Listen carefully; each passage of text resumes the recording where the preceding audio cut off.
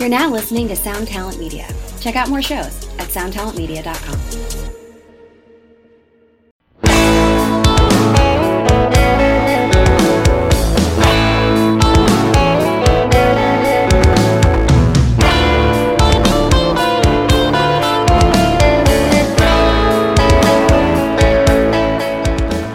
Well, here we are, back inside the Musicians Guild. I'm your host, Steve Choi. Thanks for being here and thanks for listening. This is just your semi-regular reminder that corporate mainstream news media is not your friend, and rather your enemy, as it is a tool used by the ruling class to manipulate normies and public opinion into serving their agenda.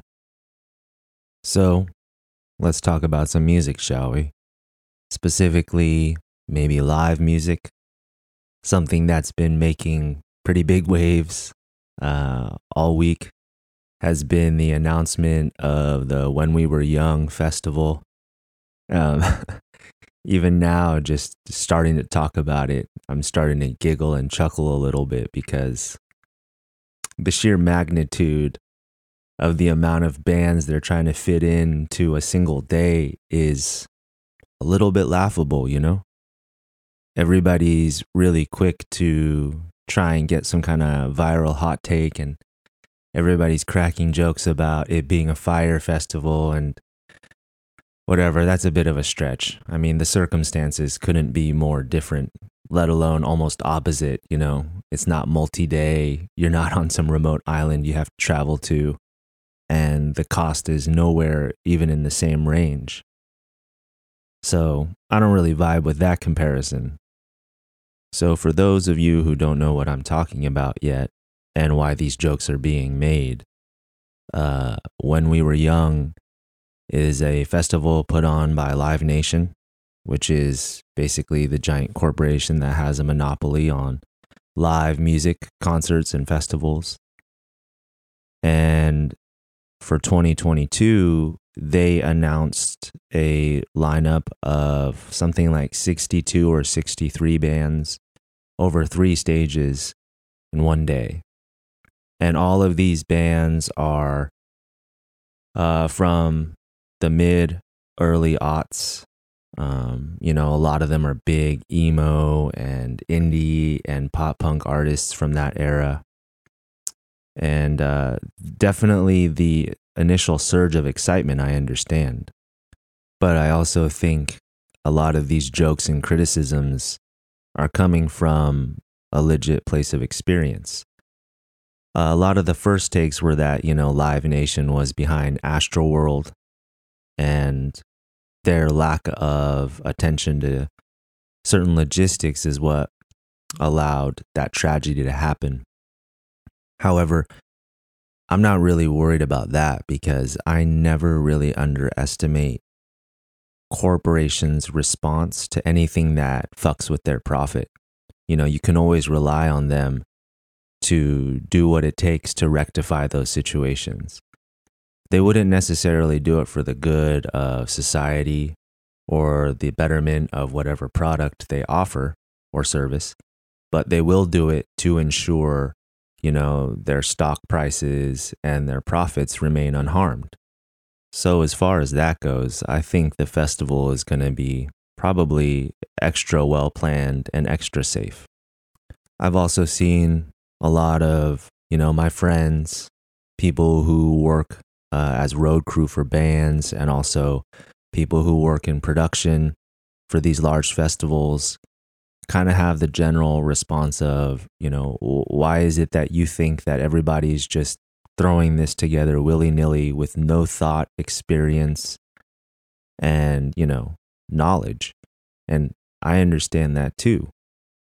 And as usual, myself and the type of thinking done here at the Musicians Guild, I managed to have the luxury of seeing all the sides and opinions, and I'm not doing it on purpose. It's just how my mind works. It's just where I land.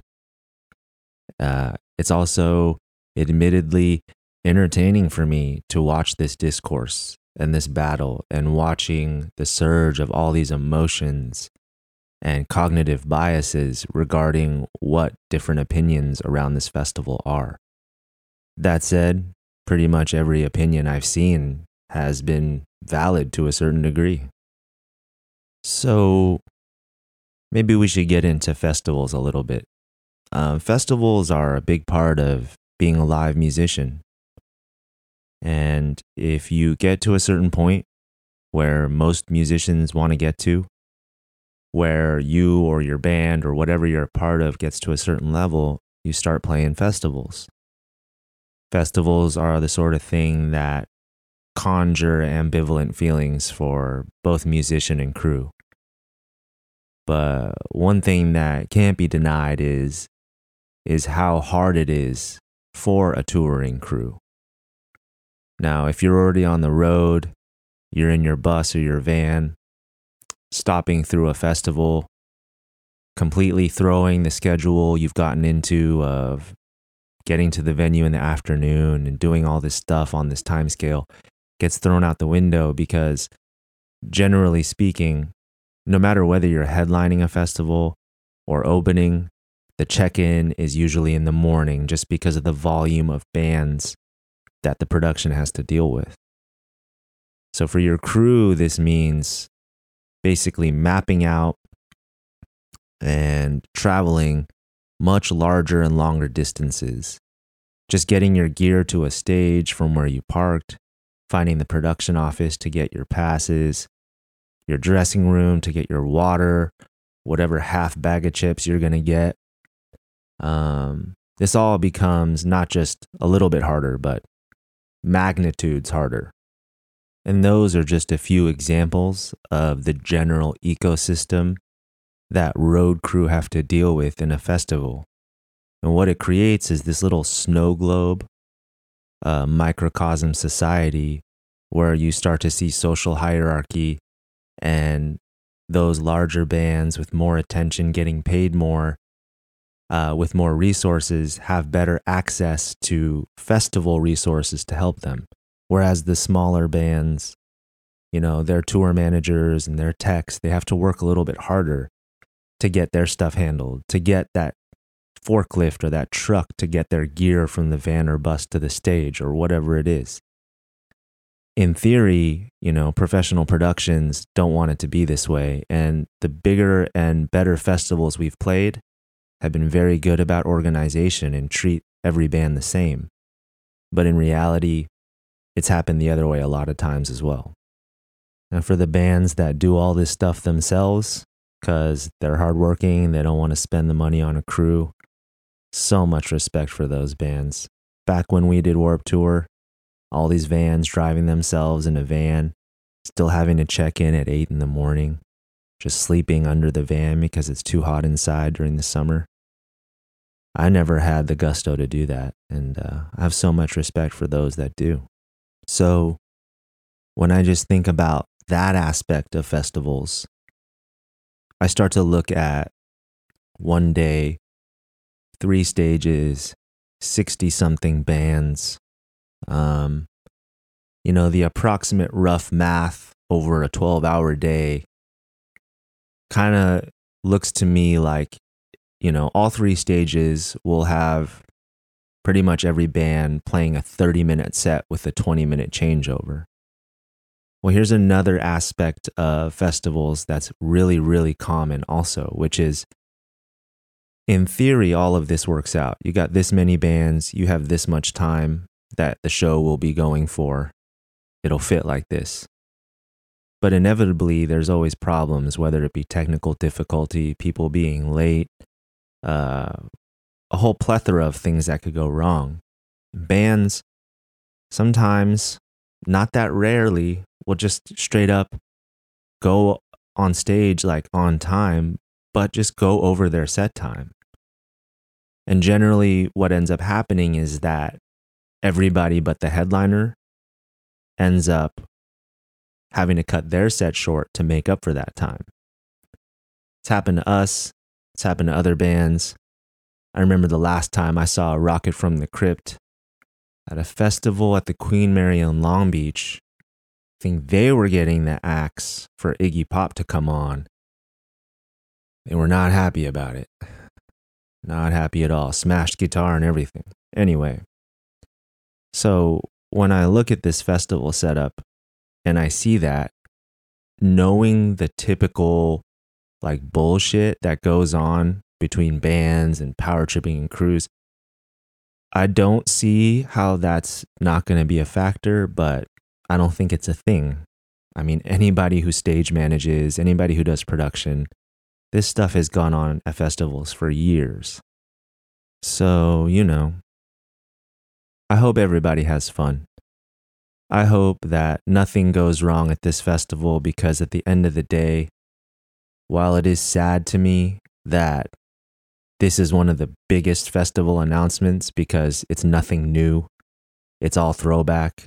It makes me sad, just like how modern rock radio stations, or quote unquote modern rock radio stations, still regularly play songs from 20 years ago and they don't sound outdated. That is very troubling to me, but that's a separate subject. I hope we're all wrong about the potential downfalls of this festival, because these downfalls mean trauma and tragedy and just a shitty time for a lot of people. And ultimately, as you know, my mind and here at the Musicians Guild, what we're all about is people enjoying what they enjoy and having a good time, as long as it doesn't involve oppressing or hurting other people, So I want everybody that's planning on going, I hope they have a great time. I hope that it is just enough of a shit show to entertain the evil little child in me, so that I get to hear about great stories of people being egotistical assholes for my own evil childish amusement, as I have as much desire to attend that festival as I would a Republican convention in Florida. But to all my friends and family, my peers who will be performing and working that day, respect to you. I hope it goes as easy and enjoyable as possible. Okay, so on to today's guest. Today's guest is an old friend. His name is Nick Reinhart. We know him from his days playing in his band Terra Mellos, who was on Sargent House with us. Also from Northern California, where I'm from. Nick now is involved with projects such as Disheveled Cuss, Undo K from Hot, and Vertical Scratchers. You may know him from seeing him in various demonstration videos for various effects pedals for various companies. Even does some stuff for that one little company called Fender or something. I'm not sure. Maybe it's like a boutique thing. When I think of the word authentic, and when I think about what it really means, outside of the context of some crappy mainstream pasta sauce, like when I really think about what the word authentic means, being true to the original form, Nick is definitely one of the most authentic people I know, both in how he lives and communicates, but also in his music, his approach to writing and sound, and how he curates his general universe of what he works on. So often, I see guitarists that are technically proficient kind of relegate themselves to tradition and convention.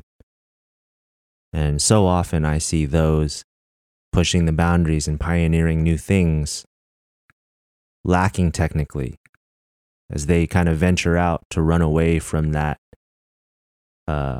oppressive system of music or thinking. So it's awesome for me to know a musician and guitarist like Nick, who's able to bridge those worlds so well. As I've said to Nick before, he's important because he's loyal to the instrument of the guitar and being a guitarist. But he's also loyal to the idea that he wants to present this instrument and have people hear it in a way they never have before. And this is something that he hasn't done just once or twice. It's something he does on the regular, all the time.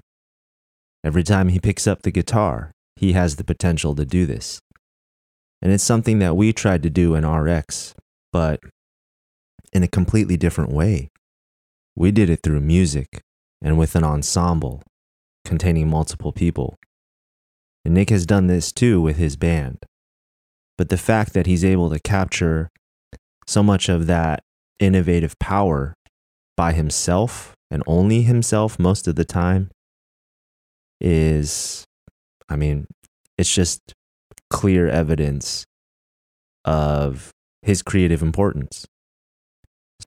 It's so easy for people in that position who know they're viewed that way to kind of unknowingly take on this level of hubris or arrogance without even realizing it.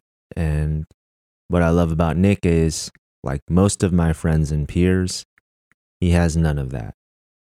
He's not only authentic in his music, he's authentic in his view of the world and the things he enjoys, even in contexts where he's just going to regularly get shit for it. And those are some of my favorite kind of people. So in this conversation, we talk about burritos, about Nick's sonic inspiration through sound design and film.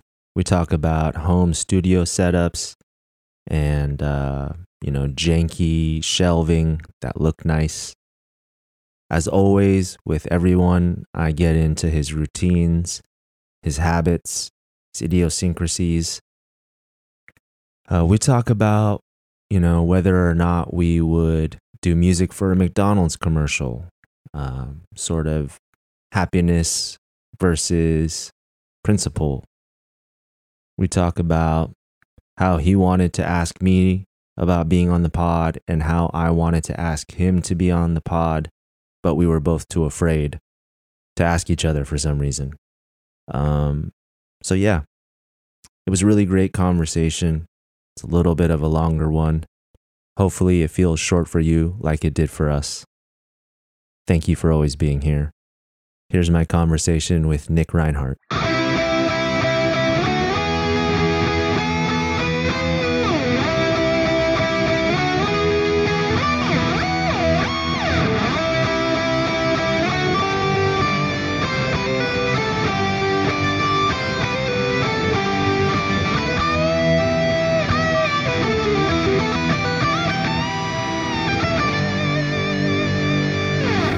Did you have burritos earlier? California burritos, like you said you were gonna? I did, yeah. I did get a California burrito. What's your salsa style with the California burrito? It's just like whatever is there. Just gotcha. Usually like one of each, and then like I'm always confused about the greens. Like if it's not labeled, it's like, what am I getting myself into? You know what I mean?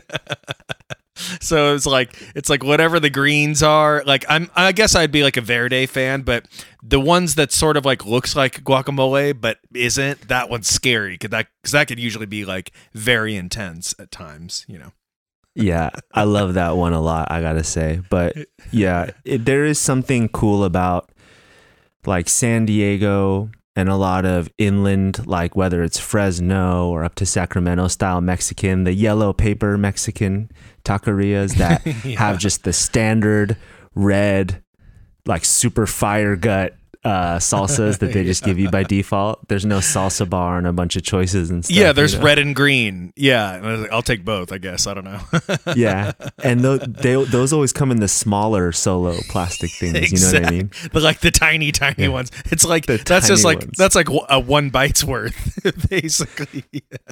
Yeah, but see, for some reason, like I know when it comes in the little tiny ones, it's usually gonna be like kind of gnarly tasting. There's not a lot of flavor. It's not like, you know what I mean? It's very deep or anything. It's like this watery, weird red. Exactly. Just like bitter astringency or something. That's right. Yeah. I mean, I'm down for all that. So that's cool. How do you feel about LA Mexican food? Because it's so different than Northern California Mexican food, Yeah. It's funny because like once I got settled, I don't go to taco trucks, and there's so many taco trucks around. And for some reason I really have to be in a mood to go to like a taco truck, and that's kind of crazy because it's like, well, that's where you get some of the best stuff, especially the deep ones. You know, everyone's like Taco Zone, Taco Zone. I'm like, yeah. I mean, Taco Zone's great, but there's other taco trucks that aren't Taco Zone. You know, but I need to be in a mood to like taco truck, I guess. So, but I do love LA Mexican food. I mean, it's some of the best Mexican food I've ever had here, you know? Yeah. Do you have one back at home, like your hometown, that you still love that's still there? You ever heard of Carolinas or Adalberto's? Adalberto's? Yes. Like No. Adalberto's. It's the same spot. Carolinas, it just depends on like which location. It'd be a different name, Yeah. but when I was still living in Sac in like 2009, I'd been living in a house with a friend for like 4 years, and then probably in my last year there discovered that spot and was like, oh my God. And that's like, you know, Yellow Rapper style, like open 24 hours kind of thing. So Nice. that is my spot. So anytime I'm up there recording or doing stuff, it's like I have to go to Carolinas or Adalberto's a couple times, you know. What's your order there? I mean, I'm very like routine and I don't stray. So that is that's my favorite California burrito at that spot. Oh, gotcha. Is it the pure style that's just the fries and asada and the accoutrement, or is it the more modern style with like the rice and beans still? This Or the is rice, like, at least? this is pure style. Like there might be a shot of sour cream in there, but I don't think so. I think it's cheese, steak, and fries basically. It's pretty. Yeah. Not like That's woo, it. none of this like woo woo, like, oh, all this fancy stuff in there. Like, no. Yeah, it's true. That's something that really went through the Americana filter and created something like really wonderfully gross and delicious and like cool, you know? Yeah. Oh yeah, absolutely. Yeah. So thanks for being here, man. Yeah. Thanks for taking the time to, you know, chat. Thanks for having me. Looking forward. I see we are blessed with the presence or your presence in your music room. That's right. Yeah. This is where this is my second bedroom. That is just, it's funny. I'm always like, is this a studio? I know a lot of people are like, oh, my home studio. Yours looks like a home studio, but I'm like, I don't know if this qualifies as a home studio, but I've done a lot of recording in here and I have gear to record. So I guess that's what it is. It really looks like a home studio to me because you have a lot of your stuff like nicely on shelves, whereas my pedals and drum machines and everything are just like strewn about and like thrown everywhere. I will send you a photo of the pedal shelf behind me after this that you could include with the podcast. It is not nice. It's bad. Like it would like trigger anyone. Like, dude, there's like, the top shelf is 4 pedals, like a 4 pedal deep stack with a wah pedal on top. And there's a wah. Actually, there's a wah. There's 4 deep, and then a wah pedal, and then a metal zone, just like strewn on top. All said, it's gnarly. It's like insane looking.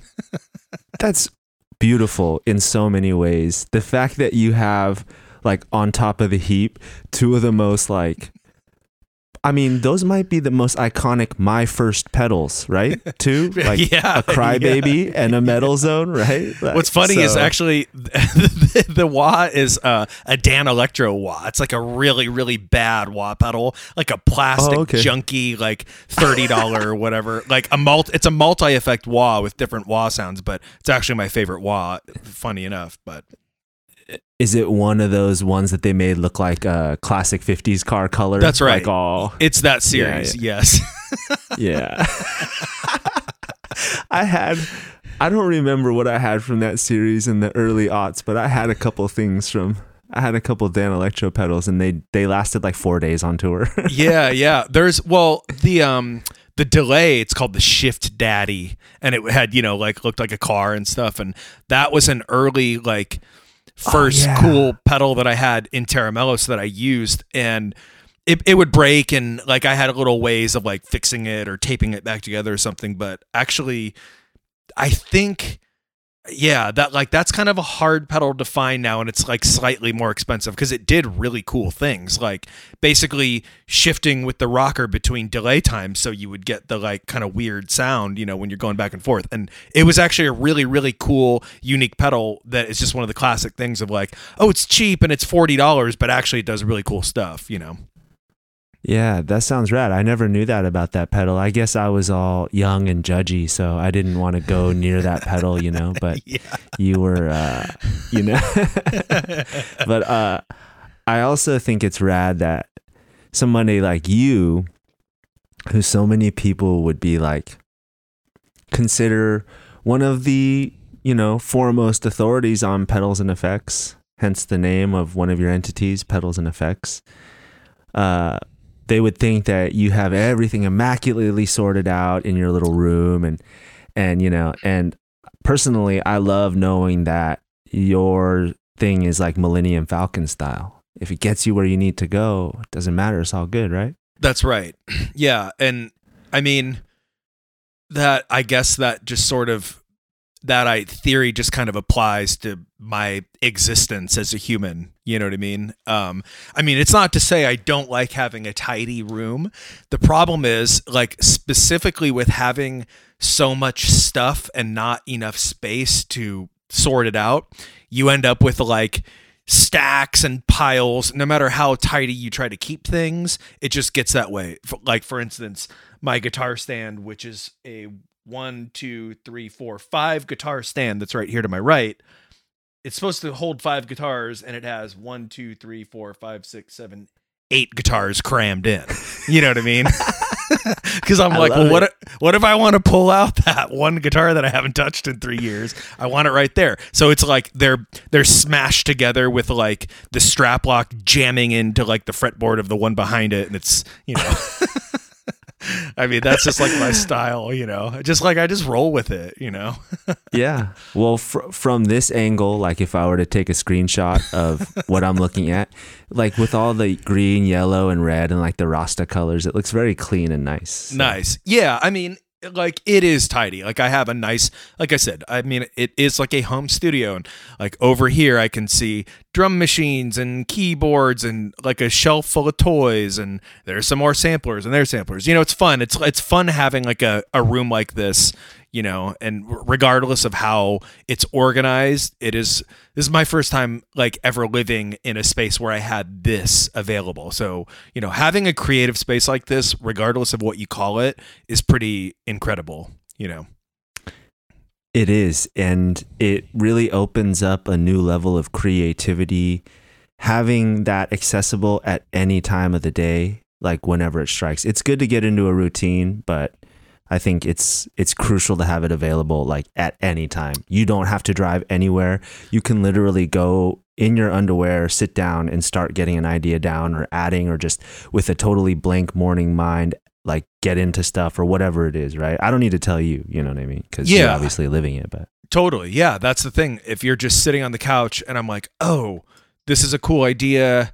I want to program a drum beat right now, or I want to go like record. I have that demo that's laying around and I have this lead idea over it or something. It's just really like now in 2022, it's just so easy to like capture things and plug stuff in. It's, you know, like in front of my monitor here is my main amp that I use at home, it's called a Fender Mustang GT, which is like their modeling line. And it's a really, really good amp modeler. I don't get paid to say that. And it's got like an XLR out on it. And then so my XLR out goes straight into my Apogee Duet, which you're listening to me through right now at home as a listener. And I'm just like, I can't believe it. This sounds so good. I've like worked on records this way, like worked on other people's records this way. And you know, we're not talking like a Line 6 pod sound, like this whatever junky, crappy 2000s thing. This is like high quality, high fidelity recording, you know? And I just think it's so cool that I could just come in here in this funny, unorganized room and just record stuff that easily. Like I could come in here and within 5 minutes be like recording guitar that is going to go on a record that's going to sound good, you know? Exactly. And isn't that awesome where we can be eating lunch, put down our plate, sit it in the sink, just go straight back to work, right? I mean, whatever it is. That's literally like basically my day to day. Me too, right? So, and yeah, like you were saying about amp modeling, it's cool to finally be here. Musicians like yourself and me who have been around for a long time have been waiting a long time for this time. Yeah. And because for so long, you could tell the difference. And now we are at a point where you cannot tell the difference. You really can't. And it's negligible at that point. You know what I mean? Like, I'm not at a point where, well, I have played shows with this particular like 112 combo Fender thing. I have not played like, I was going to say, I haven't played any shows with this yet. I'm not there. And then I was going to say, well, I have played a show. I've played like some noise improv things. And I was like, but I haven't played any rock shows. And I was like, wait, I did play a rock show with it. So maybe I have fully arrived at like this thing. You know, it's weird not playing with a real like dangerous guitar amp behind you in terms of like on a stage. That I'm not there yet with it, but in terms of like everything logistically and, you know, the weight of the amp and the sound quality and everything else about it, I'm like, dude, like this is what everyone should just have this. It's so cool, you know, and there's so many different options for like digital stuff, you know, but I guess the difference is maybe, let's say 10 years ago, if you have a Pro Tools session pulled up and, whatever like the amp modeling stuff was back then, whatever that was called, you know, and it's like crashing your computer and taking up too much RAM or whatever, and, you know, nonsense and plugins and stuff. I guess that was like as close as it got as far as recording goes. And now it's just like way easier than that, which I think is pretty cool. Yeah, it was Amplitude, and I used it on demos a couple times, but it sounded so bad that even for a demo, it hurt my feelings. Like it made my idea sound worse because the tone was so bad. That's the thing. Yeah, it was kind of like a Line 6 pod type thing. Like it wasn't good totally sounding, you know what I mean? Actually, I have a tidbit about that. Those early Marnie Stern records, those were like, that's the guitars you hear on the record is Amplitude. I believe like it's straight up her at home straight into the computer with plugins pulled up. And I think the Marnie Stern tone was like, I think it was the Eddie Van Halen preset. I believe I remember hearing that. Whoa. So well, some people can make it work. Yeah. I was going to say then I'll amend my statement. Like everything, I just didn't have the mojo for it then.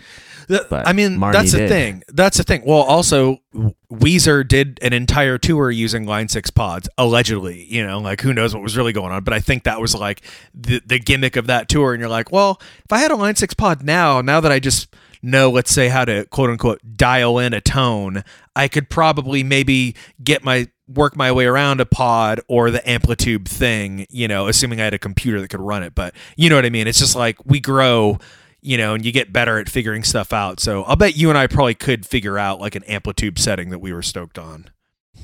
Yeah, for sure. If we pick the right genre, if it's not like too technical and you don't need like a tight distortion, if it's like thick, lush, chordy, and like singular, like maybe some fucking Champ style riffage, like I can see us finding a spot. You know? Totally. Yeah. But as far as like an actual like nice guitar tone where, you know, you're driving the pre-tubes and it's got this response where the harder you dig in, the more it breaks up and all this stuff, like obviously not. Right. That's always the thing too. Just to quick tangent on that.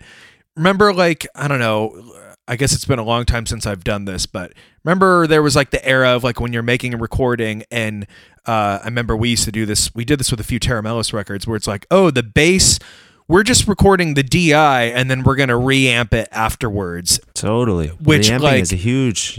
Huge. But that's still like psycho to me to be like, oh my God, like I couldn't ever wrap my head around recording dry, direct guitar and then reamping it. Obviously, there are ways around it. You split the signal and you can get the real tone and then, have an option to reamp. And maybe we did that with bass, but I just remember we were so like grossed out by it. Like, ugh, we're just plugging the bass like straight in and then we're going to like get the sound later. This doesn't feel right to like be playing to this, Yeah, I've had very similar, I guess that would fall under like an ethical thing, right?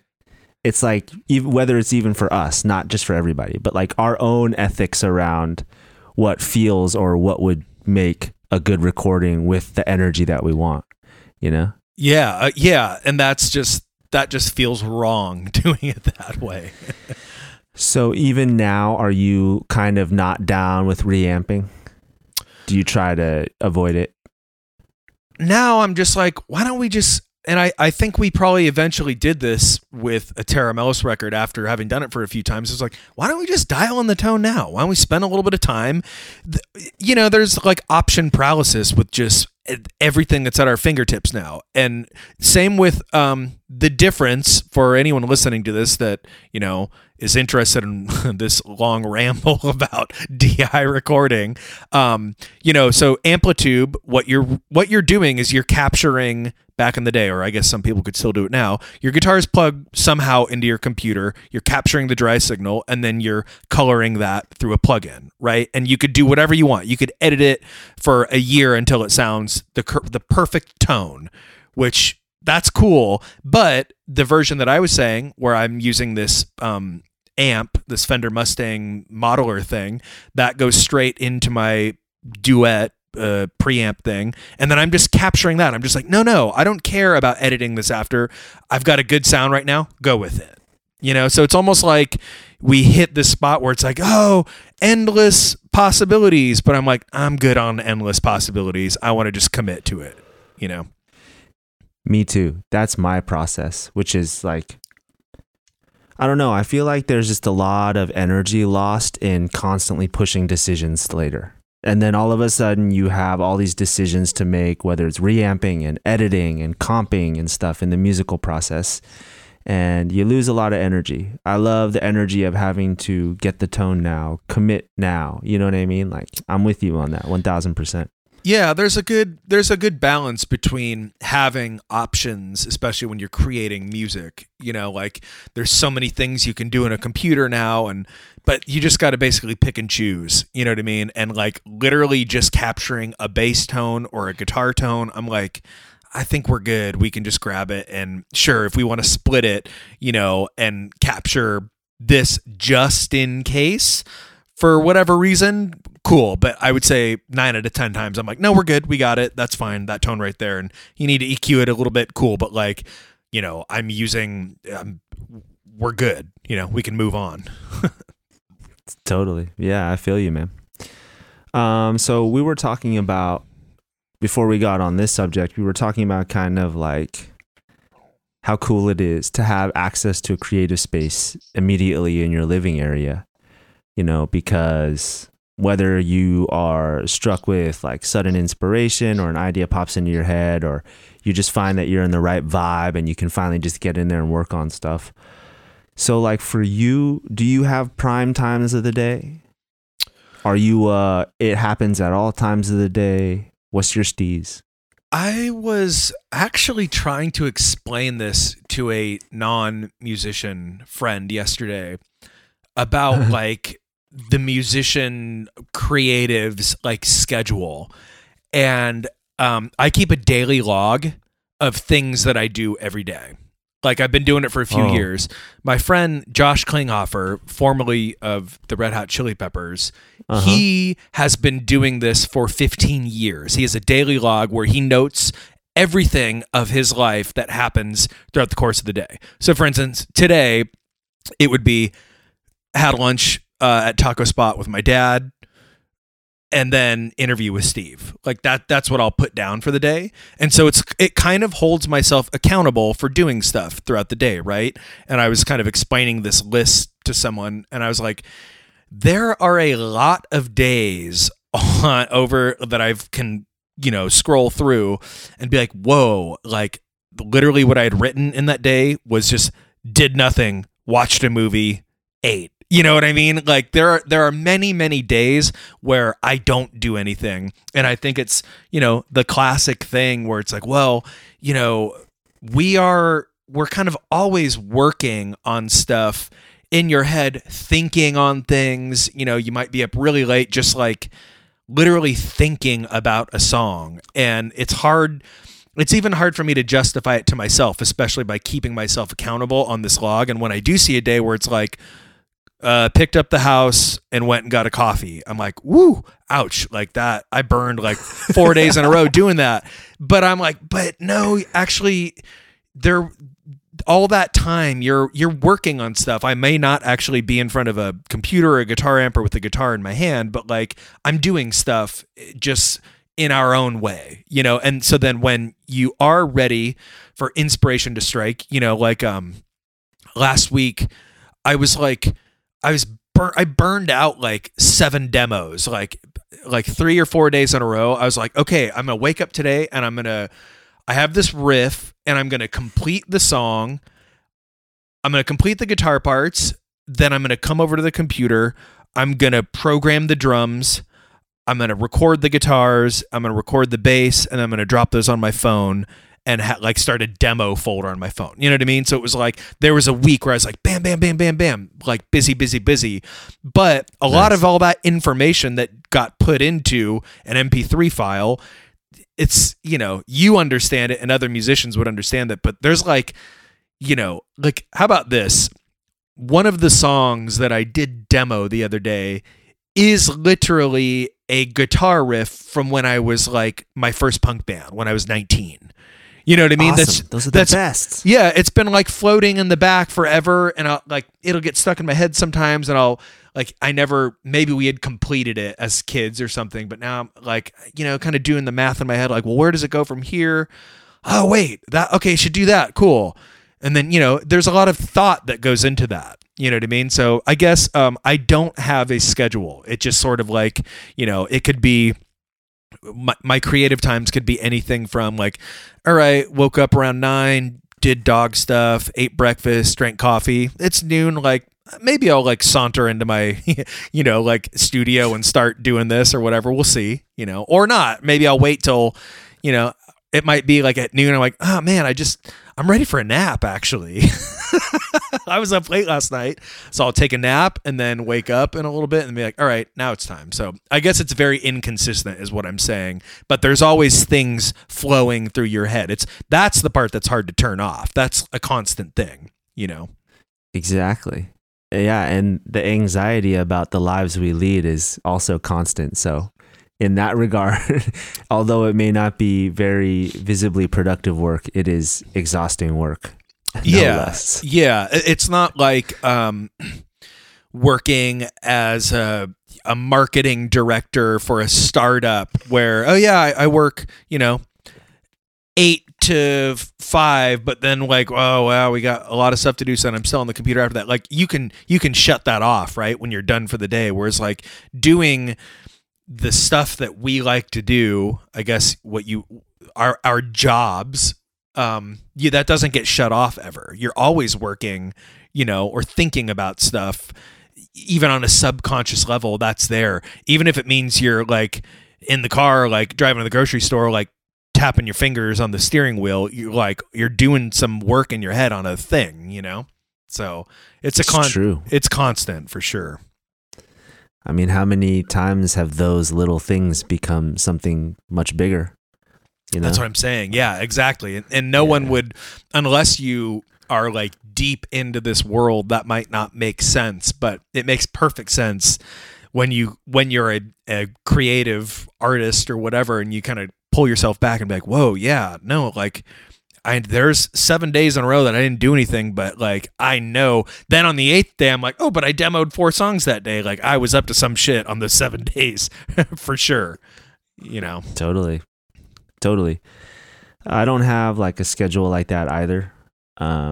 But I ask people that because, there's a lot of people that after they kind of do the freeform thing, they try to apply like some structure and discipline to their life, and then that leads to their music making and creativity. And for people like me who always battle with ADD, actually, that's kind of torturous. But I've seen a lot of people thrive under that too, where they're like, Monday through Friday, during these times, I'm going to do this, and I'm going to make this amount of songs and do this.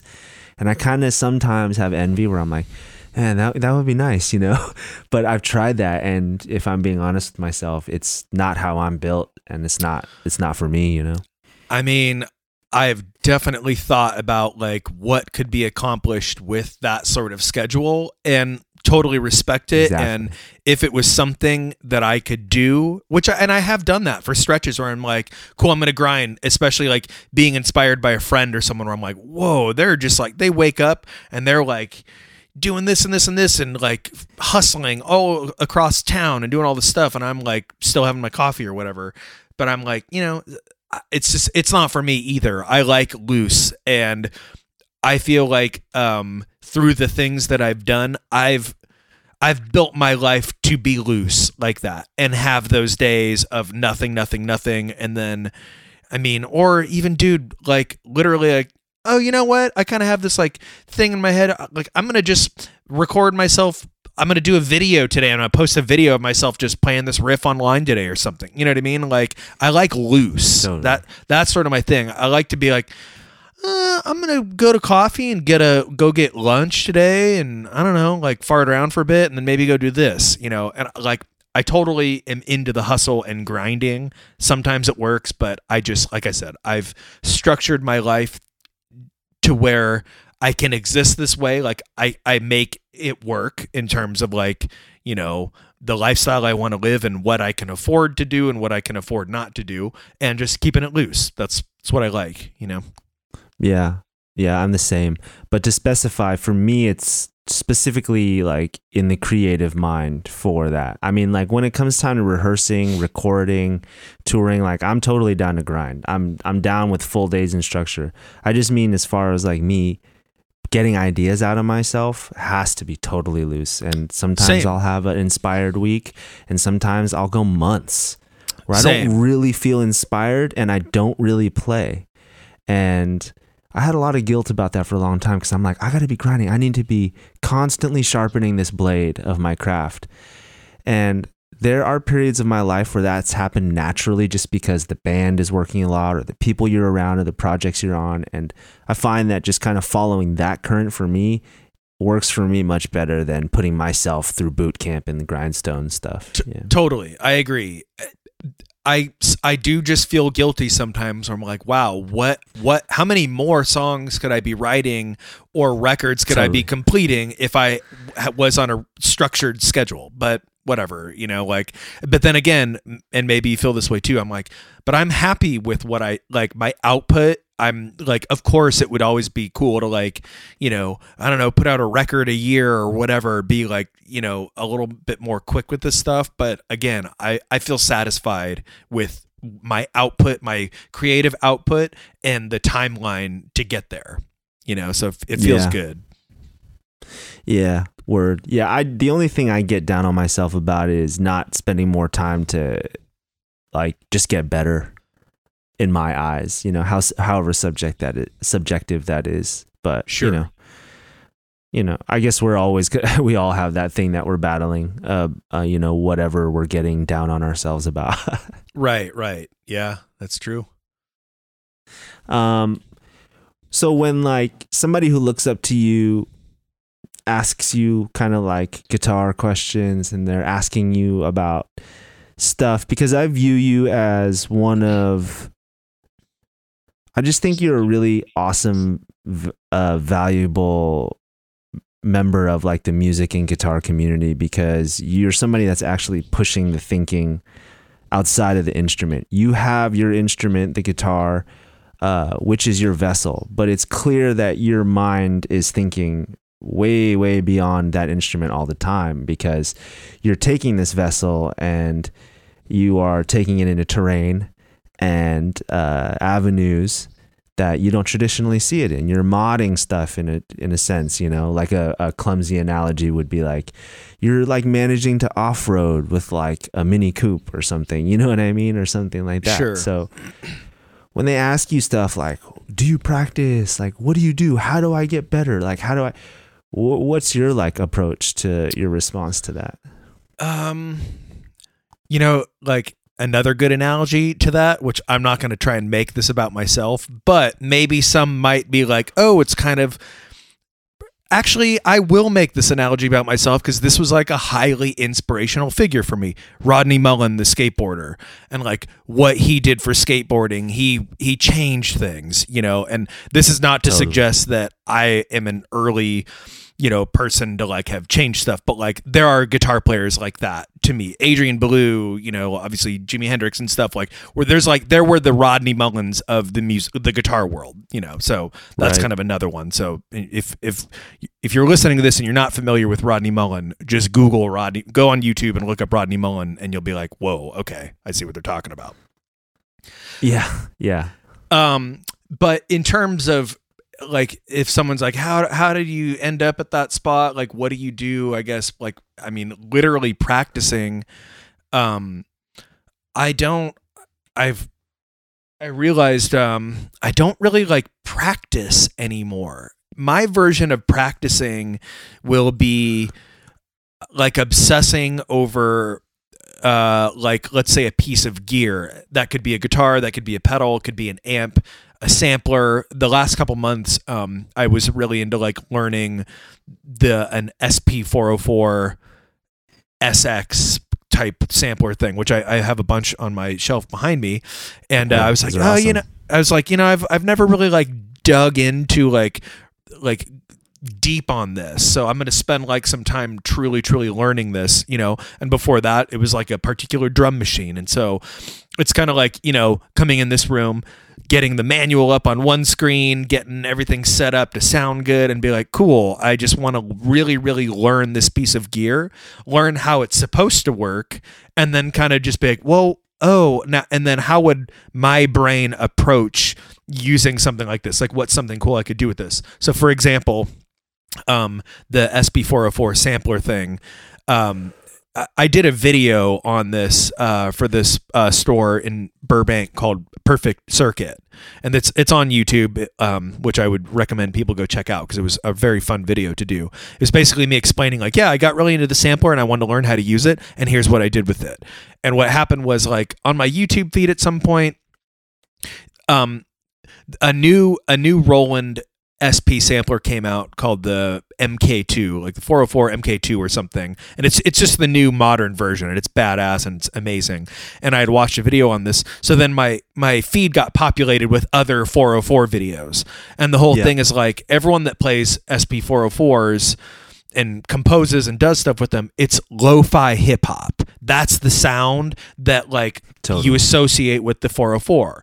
And I was like, man, why isn't anyone else doing, like, why are there no other videos or content of people like ripping different out stuff on a 404? And so I thought, I want to learn it. And like, even just thinking about watching someone else like tap around and tweak on a 404, I was like, you could be doing this. Why don't you try this?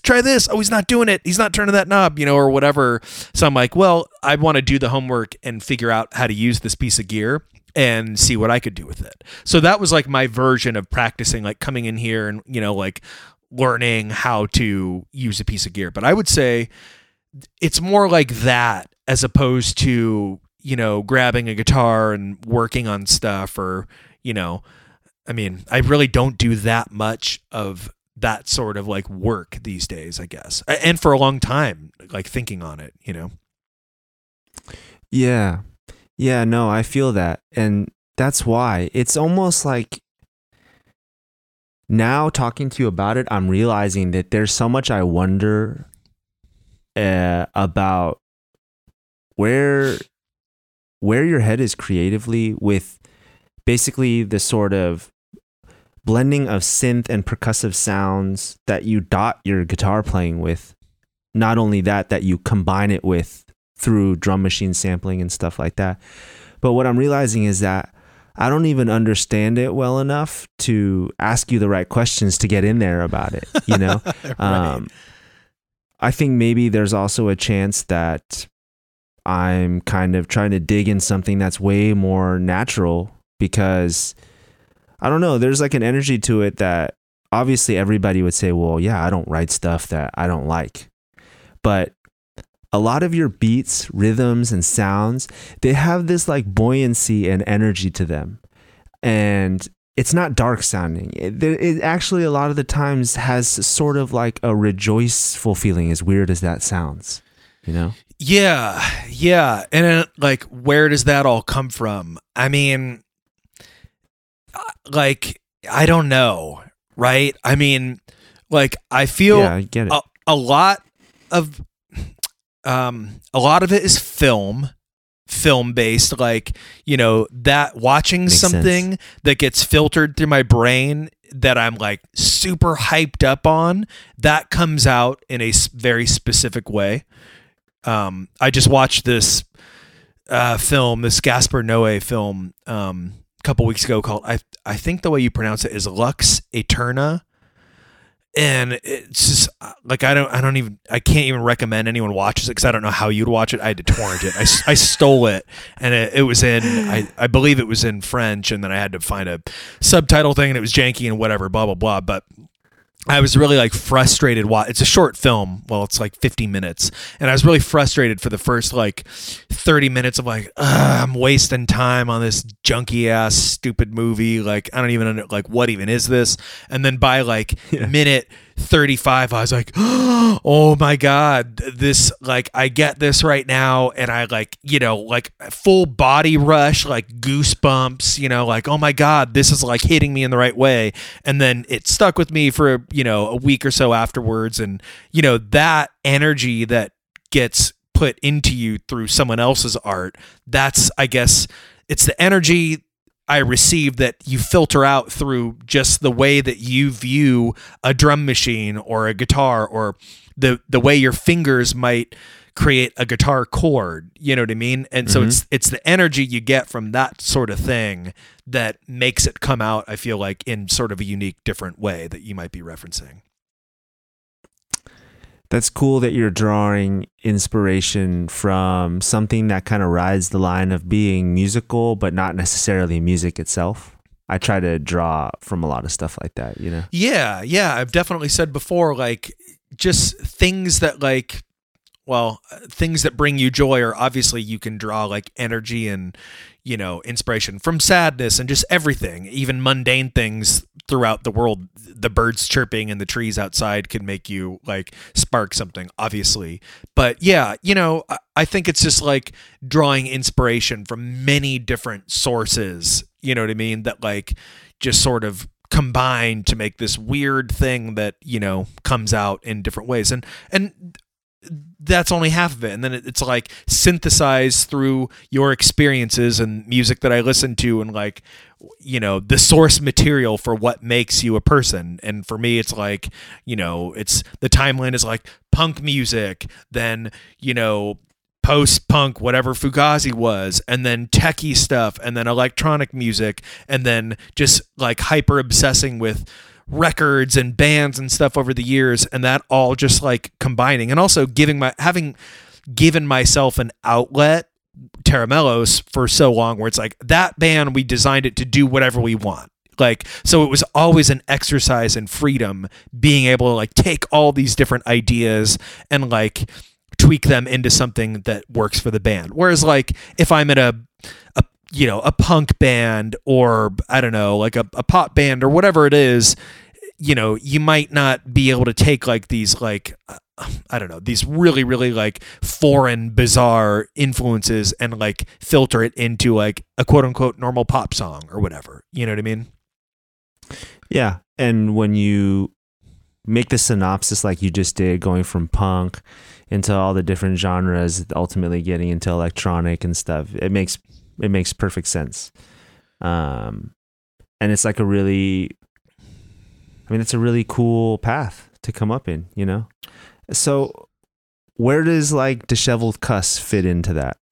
I'm curious. Is that another sort of subconscious appeasing of like another, I guess, a well or a fountain that comes up, or is that more of a conscious thing? I think so.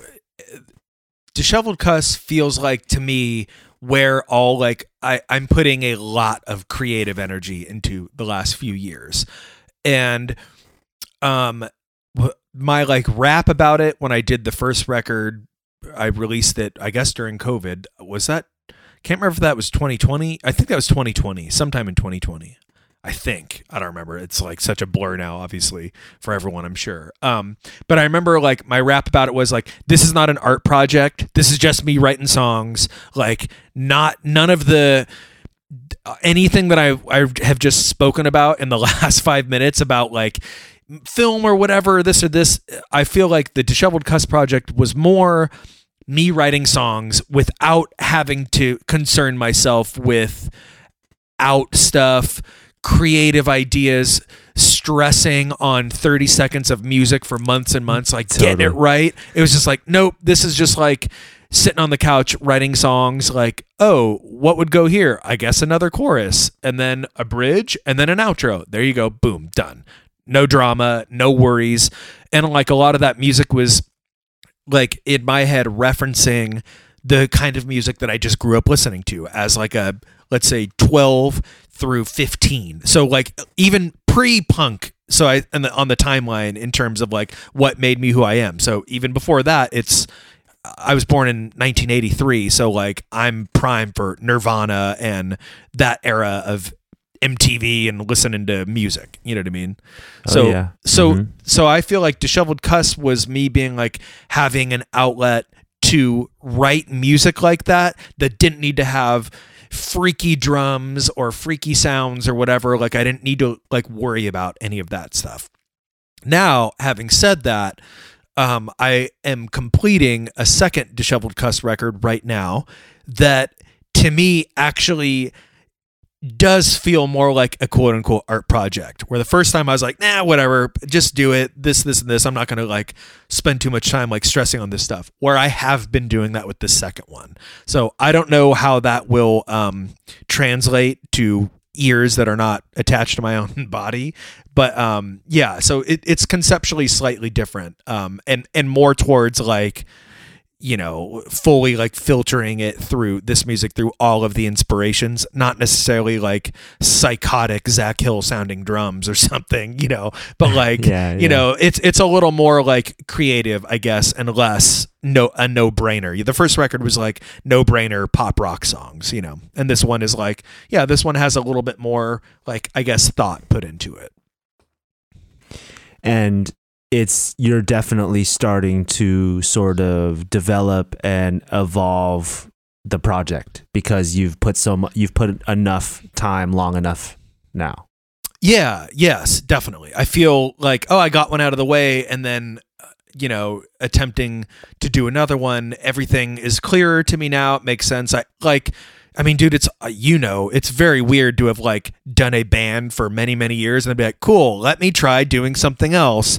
And you're like, oh, what do I do? Oh my God. You know, you forget about like, you've had your whole musical world structured for so long, and trying to like do that again is not necessarily easy. We're older, you know, like we don't have like the fuck it attitude when you're, you know, 20 or whatever to do it. So anyways, having gotten a record out of the way, I feel like the path is slightly clearer to me now in terms of what I can accomplish through doing another band, you know? Yeah, that makes sense. It really also helps me reappreciate and reframe the power of a band. When we're kids, we just kind of play in bands because we see bands and we want to play in bands, and it's the thing to do. You do it long enough, your band gets somewhere, you're touring constantly, you have a record label, you're not in a position to appreciate it. You get old enough, you're separated enough. For me, finally, I was able to be like, wow, okay, so this is a group of people that are pretty damn good at what they do individually. And then they come together and are able to combine their talents and then get along or not get along long enough to like turn this entity into something, you know? It's pretty special. It's crazy to think about that, especially, you know, it's just so funny. I saw like a photo of a band the other day. I don't know what it was. They were young. And maybe it was like, I don't know, off a record label or a new like hyped up, you know, thing, a tastemaker thing. I don't know. But like, you know, looking at these like 4 people sitting on a bench or something, it's like a press photo. And I'm like, damn, that doesn't look like a band to me. That totally doesn't look like a band. And I was like trying to like figure out why I wasn't cranky about it, but I was just sort of like giggly to myself about it. I was like, that is not 4 people that have grinded in a practice spot for like a year and like hated each other and gotten fights and then like made up, but there's still residual like drama that will just exist forever. Totally. A band, you know what I mean? Like they haven't like, that's not 4 people that like hit Mel's Diner on a Wednesday night at 1 a.m. after a long practice. You know what I mean? Like whatever, maybe this like gets into like slight like old man yelling at the sky or whatever, but I'm like, well, that was 2004 through like 2007. It was like I spent 3 years like grinding way more than 3 years, but you know what I mean, the early stages of like becoming like the core, like developing this core, which was the band. You know, and now it's obviously like the world is different now. You can make a quote unquote band with, you know, you could send out a text message to 10 people and get, you know, 3 of them to write you back. And you could, by the end of the week, have recorded a record and potentially have it out on a record label. You know what I mean? And then take the photo of you guys sitting on the bench when it's like, ooh, no, that's not how I remember it going. Like, ooh, you guys got it. It's a little different now than it was back then, you know? Totally.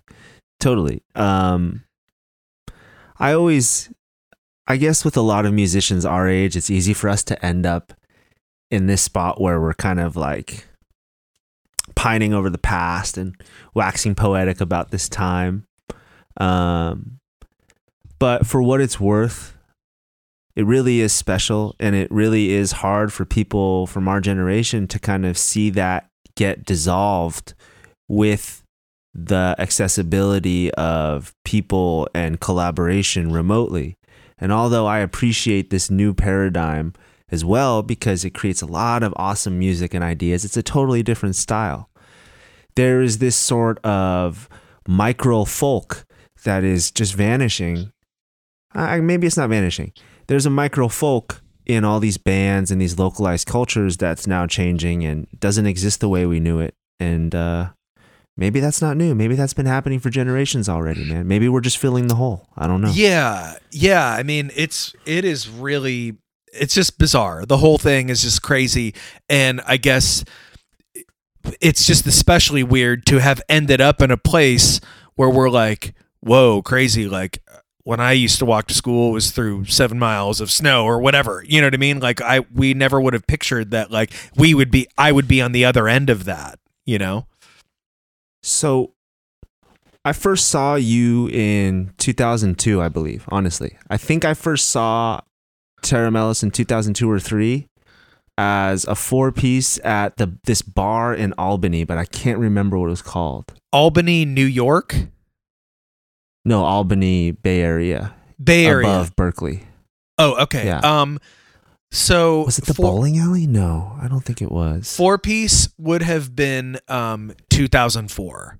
So like that was the earliest, 2004. Okay. I think I'm not great with dates, but I believe it's 2004 because what happened was like we got the band together and I seem to remember practicing for like almost a year before we played a show. So I want to say like, 2004, between 2004 and 2005 is like when we played shows for the first time. So it's, and it would have been like getting to the Bay Area as fast as possible. So I would say maybe sometime around then. I remember Adam Davis took us to the show because down San Pablo, our friend Aaron Nagel and then Steve Borth, who was a member of RX, and our other friend Ron at the time had this house there. We had Mates Estate come play the basement for us one time, like in a party way back in the day. Like we went and picked them up in the Link 80 van and like drove them over to the show to play. Anyway, blah, blah, blah. So we went to go see you guys. Where I was going with this was, you probably already knew then that you were all in with music. It was like your thing, right? Yes. Did you ever think that, or I'll start the question from this end, but it can go either way. Back then, did you think that you would be now where you are, making videos for Fender, being on TV, playing with Beach House, doing whatever? Or does that trip you out? And when you are doing all these things, doing all these projects with all sorts of like extremely reputable artists and establishing yourself outside of your band and entity, do you trip out on where you ended up? Like how much of that is gratitude? How much of that is just like, what's going on? Yeah, I think like the short answer is yes. That is all like crazy to me. Was not planning on that.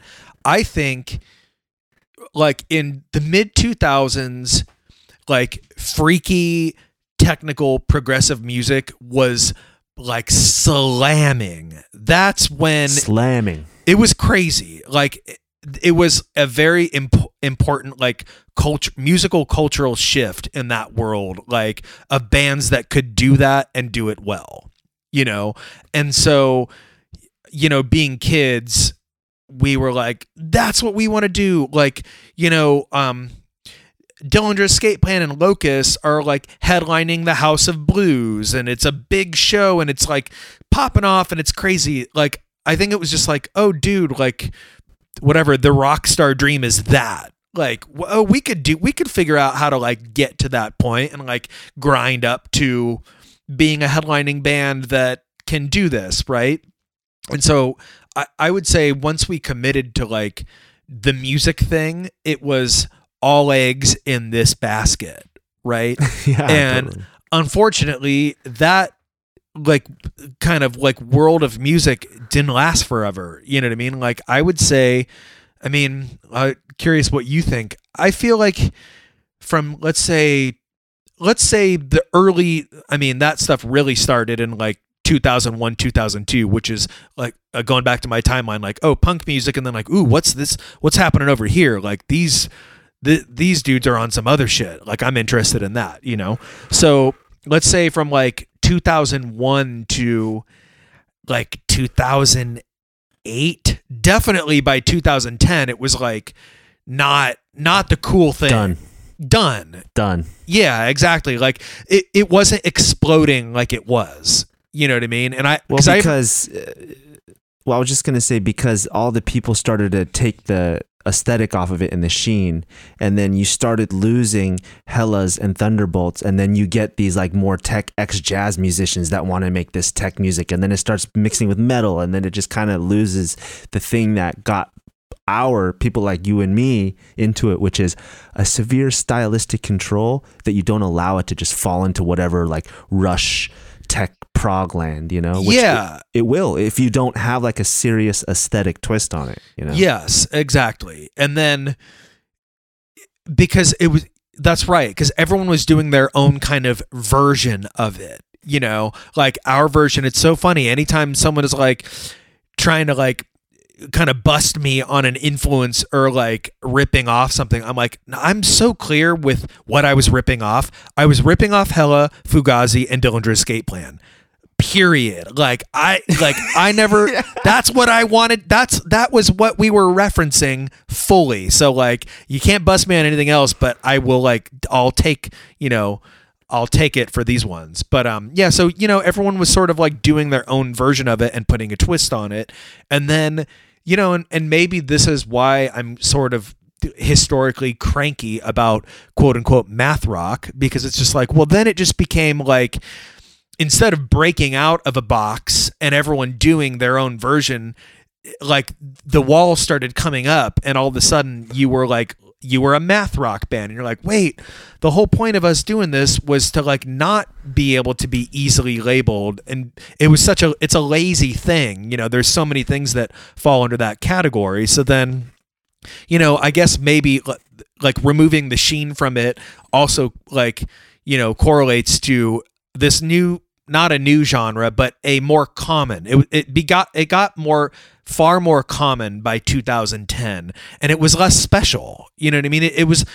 That's the thing. Maybe that's a good word. It was a very special thing to encounter a band where you're like, whoa, they're on some shit right now. Like, this is not like your everyday like punk show that I would normally be at. They're doing something different. And then there's like a hype up, you get this like feeling you got like, ooh, this is like a special thing. And all of a sudden seeing bands like that became way less special because they were so common and everyone was like aping, was going to the same source material. So then all of a sudden it was like, well, this isn't as exciting as it was, a few years ago, pretty much.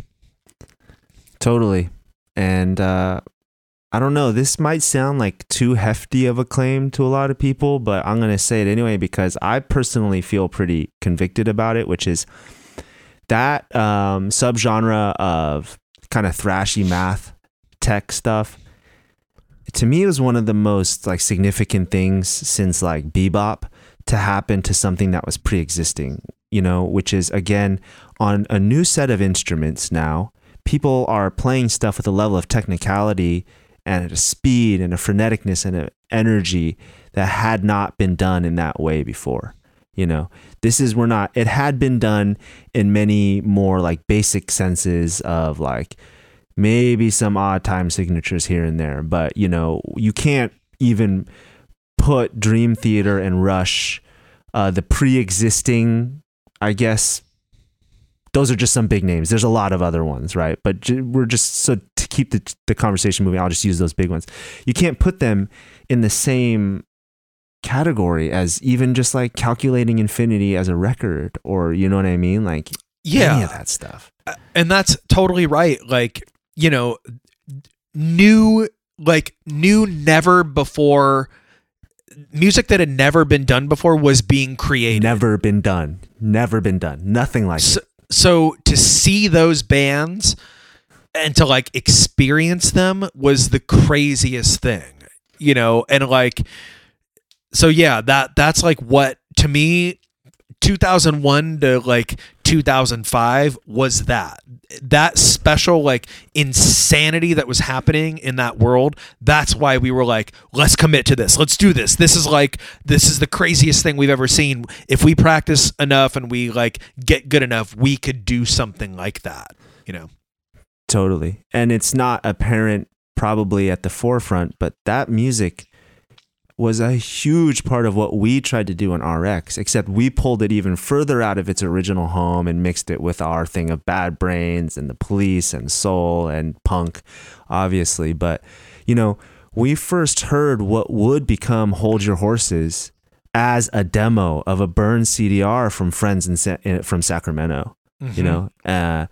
and on this one CD was the Advantage's first recording and then the demo recording that would become Hold Your Horses. And we were in the van, like listening to it for the first time. I distinctly remember everything about it because it completely changed my perception of music. And it was not easy to do that at that time for me as a 21 or 22-year-old. Right. I was between 21 and 23 when I heard it, but I was just like, it was just so huge and that was hard to do just because of my whole classical background and then me being a shitty little young idiot who thought I knew everything about music just because I had known so much indie music and stuff. So yeah, that stuff was like super important. Yeah, and that's why that was such a big deal, because it was a literal new thing that that just did not exist before that, and so then you fast forward and that gets like carbon copied enough times to where it loses, the magical feeling that it has. Obviously with anything, that's what's going to happen. But yeah, that like golden era of, let's say, experimental music that is a band, a 3 or a 4 piece or whatever band, like making these sounds out of a drum set and their guitar amps was just like the craziest thing, So to go back to this, yes, that was really exciting for 4 dudes that came well, most of us came from like punk and hardcore, and it's like, well, let's try this thing. And again, let's all go all in on this and, dedicate everything to it and see what happens. And so I would not have anticipated where I am at now. Honestly, I would have thought like, fuck, our band will be a big band. We're going to be a big band. Like we'll get to that point and this will be like how if we build it, they will come and we will eventually like make a living off this. And I guess maybe in some ways we kind of did eventually get there, but it didn't happen the way that we wanted it to happen. In other words, it was a very, very like slow burn, and it's even Same. to this day is like very slow burn. But obviously, like then all these other little things did kind of start filtering in, which got me to whatever is happening now as a 38-year-old, which is like blows my mind constantly. Fully unexpected. I mean, like you said, like whatever, even having an association with a guitar company like Fender, to me, that still is one of the craziest things. Like having done whatever videos or even like having received a guitar from Fender is truly the craziest thing, because I think back to being 11 years old and, like wanting to play guitar, like, and perspective on it. So all of that shit that is like being on TV with Best Coast or whatever, like all the like crazy little funny auxiliary things I've had occur throughout my musical career are insane to me. Never ever would have anticipated that. I thought I was just going to be the fucking noise rocker, proggy noise rocker on stage playing, to big rooms. That's what I wanted, Yeah. Yeah. That's rad, man. It's rad to see how everything blooms. It is. Yeah. Yeah. It is. It's quite a mystery, especially like there's much easier musical paths that you can take. You know what I mean? And I think about it a lot, and like even using that phrase, like, oh, put all the eggs in this basket. Like, honestly, I wish I had not put all the eggs in that basket, and like, I wish I would have had a little bit clearer, like, outlook on what I should or shouldn't be doing. Not that I feel like I made any wrong moves, because every move that I made literally led up to this point.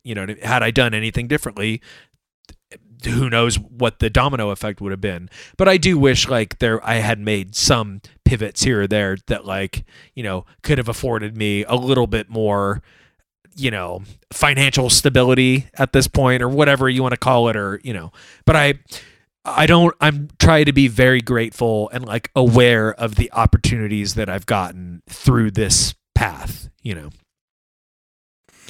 Yeah.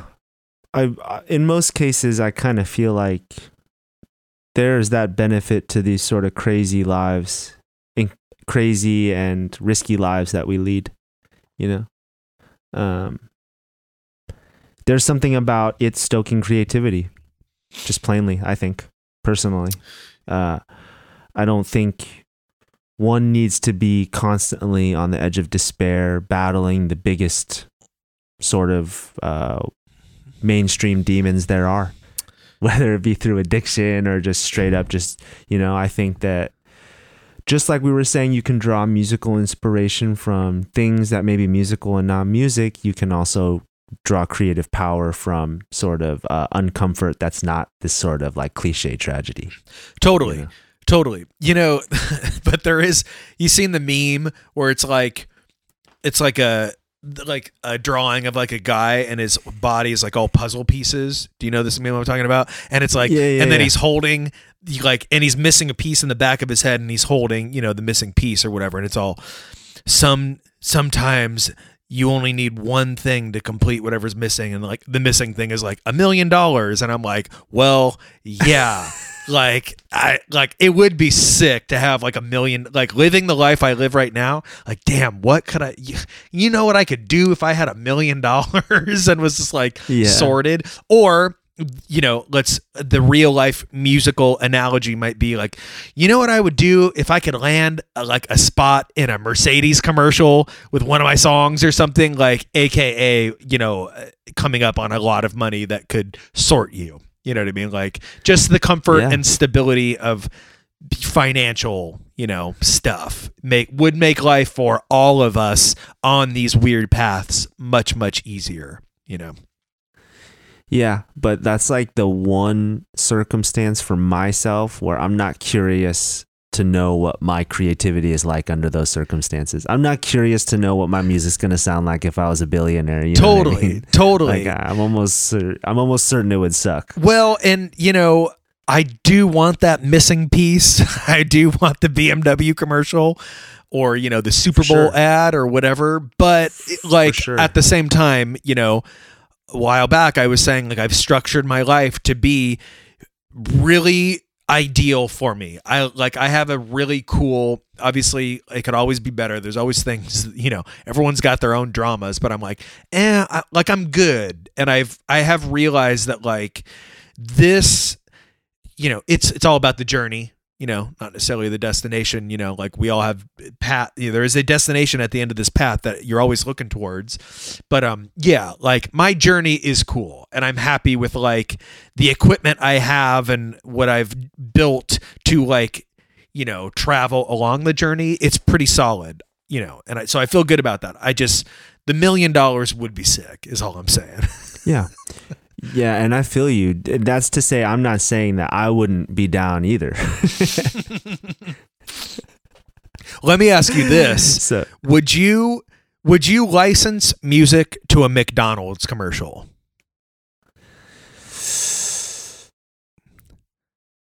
Yes, I would. Even though I don't really agree with anything that McDonald's stands for. And what it does to the earth. I also understand that it's more complex than that. This is not a justification for money. This is not me kind of like not having an answer, honestly, because at the same time as much damage as it does on a day-to-day basis for people who don't have a lot of money, who are busy, who don't have a lot of things that bring them joy, if it's literally like a fucking Big Mac or a sundae or whatever. And the reality is that McDonald's is this huge because it does do that for a lot of people. I mean, it may not be healthy. So that is like such a like thinker's answer, which is fucking sick because you're like that. I hadn't even thought about that, but you're like, okay, yes, that like it is an evil company that has like done a lot of damage to the planet. But that in itself is such a good like thought point on it. It's like, yeah, but myself, I love McDonald's. Like I fucks with McDonald's and I would license music to it in a second, knowing that it's evil and all the same things you just said. But like the happiness that I get of being like, fuck, it's 1 a.m. I'm like hungry and I just want a hamburger right now. I'm going to go hit the drive-thru. Like, like you're right. Like it's about context and like, weighing out damage versus, I guess joy that something brings and then also let's say the money that you could earn from doing something like that, the good that you could be putting out into the earth that, you know what I mean? From the money that you earned, I don't know, maybe that would buy you this or get you studio time or afford you a week of working with this person or whatever. You get the point I'm making. It's like, I just like your answer to that it's not just a yes or no. It's gray. It's like a very gray thing, because you think on something like that. I don't really know, but the way for me, when it comes to food, it's different. If it was Walmart that's retail that gives people shit they don't need, they can get everywhere else, I honestly wouldn't. I wouldn't feel good about that because, but the reality is to me, when it comes to food, even no matter what the judgment is, the people's connection is the bigger story to me. The bigger story is whether it's you who went with their parents or whatever that childhood taste, because for most of us, it's like once we know good food, like we know things, Taco Bell, McDonald's, we know it tastes good, but we also know that it's not good. Absolutely. Yes. There's a big difference, and anybody who doesn't understand that you eat in levels, like you listen to music in levels, like you do everything in levels, like this is not a binary life, especially with thinking and being human, right? Like to me, that's the bigger story. And even if it compromises like my like political views as to somebody who's a little bit more disciplined and extreme with what they're willing to do, fair enough. That's just not me. Where my heart and mind goes is to the bigger story for me, which is like, yo, I hate it, what it does. I think their hash browns are pretty good, even though they're gross in the morning. Like, I'm not going to lie, you know? But like, what do you say to somebody who's like, even me, man, I loved Happy Meals when I was a kid. Yeah. Why? I would get them after piano lessons or on the way. My mom would always, you know, like make sure that I would always get, and then as I got older, it would be like 2 cheeseburger meal, you know what I mean? And like, there's a lot of memories there for me. And even now, if I'm being honest, yes, there are moments where I'm still just like, yeah, I would smash the shit out of a 2 cheeseburger meal and some fries right now. I bet it would taste amazing, even though I'd feel like crap afterwards. Yeah. So yeah, that's my deal. You know, in 2004, well, I guess between like 2001 when I graduated high school and 2004 when we started the band, I was in junior college. And Nathan, the Terramellos bass player, Nate and I, we were both at this college together. Actually, I guess all 4 of us, the original band members, were kind of at this junior college at the same time. And awesome. I took, before I was all in on music, that's why I was like in junior college, like, oh, you know, it's just basically extended high school, and you just, while you're figuring out what you want to do. And I while figuring out what I was going to do, I was like, oh, philosophy sounds like kind of fun. So I took a long time. I think junior college, you're supposed to do 2 years. You're supposed to have it wrapped up in 2 years. I was definitely there for like 3.5 because I was just fucking off and whatever. But I took quite a few. What interested me was like intro to philosophy classes, you know, philosophy of science, philosophy of religion, whatever. I took maybe 3 or 4. And I remember that was such a big deal for me to like expand my thinking on stuff, which probably got really, really annoying to be around, you know, and like there were like classic Terramellos, like early like van conversations, which were like so fucking obnoxious because the thing that you learn to do in like those as being like a young sponge taking an intro to philosophy classes, it's just thought process, and it's like expanding the way that you can have perspective on something, whether you agree with it or not. And that was such a big deal for me. And so this is also the reason I bring this up, is because like during those classes is when Terramellos is being like created in our heads, my head, and then, you know, Nate and I hanging out after or something, or talking in between classes. But it's like, it's during that era that we're like, we should do a band, which definitely like subconsciously somehow influences the music. Obviously, like, let's just say, even if it's just like thinking man's music or whatever, there's a little bit more like thought that goes into like creating it, which you know, like correlates to like just thinking about religion or whatever it was, you know. And so anyways, totally, just, you know, your outlook, even just by putting you on the spot, being like, yo, would you take McDonald's money? You have the brain to like go beyond, no, fuck no, dude, I couldn't do that, you know. But you're like, well, here's the thing about it, there's this, and I'm very interested in like that level of contemplating ideas and going in on something, you know. And I think like as a person, and again, probably as a musician, that has influenced, going back to like, maybe how did I get to a point, like how would I explain to someone that like music comes out of me the way it does? I really feel like it has to do something with like my brain getting tweaked in that way, you know, at that point in my life. Yeah, I totally appreciate what you're saying, because I in turn am into the same thing, but I'm also into someone like you who's so authentic. The way I look at it is like, look, man, you're a musician in LA during this time. You're probably around a lot of vegans. You're probably around a lot of people that are elitist about stuff. And you know what? You like what you like. Even shit like McDonald's that a lot of people give you shit for. It's like, you're into it. You like what you like. When people like those kind of things, those kind of qualities, like, I'm just endlessly fascinated, and I find it endlessly like, I just love it. You know, I just love that kind of stuff. Yeah, So. it's a big deal when you can get to a point where you're comfortable with your convictions about things like that. Because yeah, that's absolutely right. Like, you know, you live in a world where it's like judging, but like even the people that like are like claim to like be open-minded and not judge, you're like, no, you're judging. You're absolutely you know what I mean?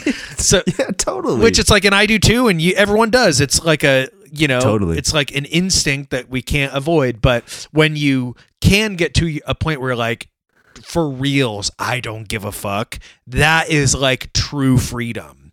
And it takes a long time to get there, and to even acknowledge in your like own self that you are there. Because I maybe for years and years in my 20s, like, I don't give a fuck what anyone says about me. It's like, no, I did. You know what I mean? Or whatever. Totally. And there's like a part of growing up that you definitely hit where you're like, this is like true Zen, true freedom, where I don't care. I'm like my own thing. And to some extent, you can't ever like totally shed that, I feel like, but you can get better and better of like acknowledging it and knowing, you know, when to pull back or, you know, whatever. So, yeah. Well, on the, we're both climbing the mountain of not giving a fuck, but now I'm looking up at your position ahead of me and going, hey man, respect, because you're above me now. You're further up the mountain of not giving a fuck than I am. I mean, I definitely give a fuck. You know, like I have to shout out my friend Bob Bruno, who is he plays guitar, and he's half of Best Coast, who we had mentioned that I've played some with, and I actually like live on the same street as him. I moved into my house like 4 years ago. And turned out we had this kind of like unlikely friendship. We had a few mutual friends, and like we meet each other, and we kind of find out that we're both like really into Disneyland and hamburgers and all this stuff. And I specifically remember, and if like, I don't know if Bob's going to listen to this, but he'll think this is funny. I think I remember Bob like asking me like, oh, well, what's like your favorite burger? And the thing that popped into my head is I really wanted to say, dude, I really just love a McDonald's cheeseburger. Like that's probably just my that's one of the favorite tastes that goes in my mouth. Not forget what if it's good for you or how you feel later, but like hamburger, like, or a cheeseburger, you can't really fuck with the McDonald's cheeseburger. But I didn't say that. And then like, I think I realized like later on down like our friendship, like, oh, Bob fucking loves McDonald's cheeseburgers. And then like, I was like, dude, this is a real one, like an absolute, like one of the realest like people I've ever met in my life. And I've definitely like, he was a big reason I feel like just over the last 4 years that I felt more and more comfortable being in a city like this about and not giving a fuck and just like owning it. It's basically owning it. You know what I mean? And this dude, totally. And that's through our friendship. That's how I got to play with Best Coast and do stuff with them. But like, yeah, I mean, having someone like basically surrounding yourself with those types of people is very good for like mental health, I feel like. Oh yeah, they're the best people to be around, period. Yeah. It's just like the best sort of example by action that is, you know what I mean? Like, yeah. Yeah. Yeah. And, so yeah, that it helps. It's a big deal. Like you said, it's weird when you're in like metropolitan cities that have, you know, those sorts of vibes that can be like discouraging, you know, but like, yeah, once you hit that, like true, I do not give a fuck, like astral plane, it's like freedom, you know? And obviously I've done that with me. Like my whole life feels like that. Not just about like, you know, oh, I would take the McDonald's money, but like my music, my art, like my physical appearance. I mean, I give a fuck about my physical appearance, but I don't give a fuck what someone else thinks about my physical appearance. You know what I mean? So it's all those things. Well said. Yeah, that's how I care a lot, but I don't necessarily care what other people think at all. Yeah, exactly. I remember like I was struggling with that, where it's like, well, I care what I look like, and if I looking in the mirror, I'm like, damn fool, like you're looking like shit today or something. Like that's not caring. I care what I think of myself, you know, and that may sound obvious, but it's like, it's not, it might not be so obvious. Like that's a thing to think on, you know what I mean? Like, and really like examine, like, do I actually care what someone else thinks about me? No, but I do want to care what I think of me. I'm thinking about that, you know? Yeah, exactly. Oh, you know what I was going to say? I think one of the special things about a McDonald's cheeseburger is that it's one of the, personally, my favorite combo on a burger is ketchup mustard. And it's actually not that common in American burgers. A lot of people, they like this Thousand Island fancy sauce route or mayonnaise only route, especially from like LA burger / Mexican food places with wonderful grilled burger taste. But anyway, if I remember correctly, although it's been years since I've had one, aren't McDonald's cheeseburgers ketchup mustard burgers? Yes, I believe there's like a little dollop of both on there. Yeah. Yeah, because ketchup is always pickle side. I remember this. And mustard is always bottom side, I believe, because pickles are always top side with the cheese. No? And the diced onions. Yes. Oh yeah, and the diced onions, obviously. Yeah. I have big nostalgia for McDonald's, so like it's real for me. If I was gonna eat a fast food burger, it would probably, for me, it was the Whopper when I was a kid. Mm-hmm. Like that was Burger King was my thing. It was like the onion rings and the Whopper piano lessons. Yeah. All tied together. That's sick. Yeah. I think for me, it is like the absolute classic is like the McDonald's cheeseburger for sure. But I like have much respect for like all other cheeseburgers, and I have other spots I like. I didn't mean to like focus so much of this interview on McDonald's, but I was just curious if you'd take the cash. Yes. But to answer your question, yes. Also because when I thrive and I'm comfortable, there's also other ways for me to propagate and spread my values and influences than denying opportunities to myself out of principle that no one will ever see. That's how I feel. I wouldn't call that the correct answer, but that is the answer that I would give. That is the perfect like answer to that question. It's a complicated thing, and you have to have thought on something at that level before, and I much respect for that. Respect for, yeah, and I'm not surprised you feel the same way, because really that is honestly the real answer. And just for myself though, like I said, if it was something clear cut, like if Halliburton wanted to like license a song even for huge money, I'd just be like, dude, just by principle, I really don't think I can. Sorry, yeah. Like Bechtel was like, we want your song, or JP Morgan is just like, dude, Walmart, like, sorry. Or just like straight up like a gun company, like guns are us. We want to use your song. Then I might be like, damn, this is kind of fucked up. Guns are us is trying to use my shit. Like, here's a tough one. Here's a really tough one for you. Amazon, would you do it? If the money wasn't great, but it was like enough of a paycheck where you were like, I need to think about this. I totally hear all the arguments for Amazon being evil. Okay. I use Amazon, clear, especially during this era where it's like you're not trying to go out as much and whatever. So I just if it's just the same money or whatever, like, yes, I think I would do that.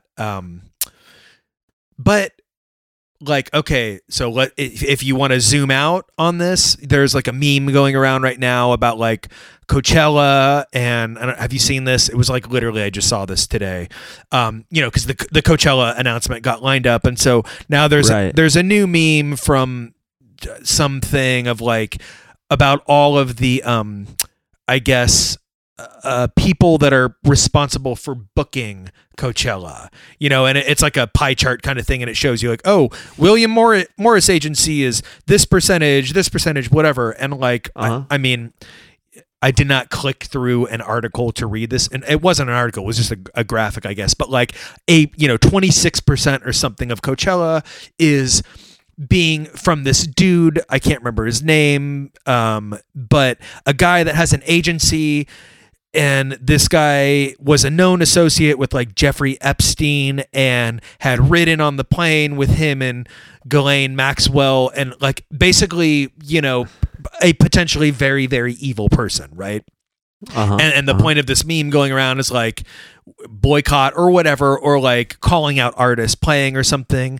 And anytime I see something like that, or like Amazon hate or whatever, I zoom out and I go, this world, I hate to be a downer, is fucked up. There is evil shit that is happening. Like even today when I saw that, I'm like, yeah, that's true. Do you pay taxes? If you pay taxes, like you're a part of this. And in other words, we have to pay taxes, right? You can't get away from that. But like, I guess the point being, on a like broader way of thinking about this, is like, man, you like, this is like, it's really hard. It's not black. Life is not black and white, you know, when you keep zooming out and like fucking, yeah. Like if my tax dollars have gone to air raids in fucking like whatever country, and like, you know, to the defense budget or whatever it is, I'm like, dude, like that's fucked up. And like, yeah, I order from Amazon, and I know Amazon is like not a good company and like doesn't necessarily treat their workers right or whatever. But then I'm like, but wait a second, keep going back. Like think about everything. Like the world is not good, and like we're basically just doing our best, you know, to survive. And then you like make choices, you know, and decisions. Should I do this or this? You know, the lesser of two evils in many cases, like it can get boiled down to.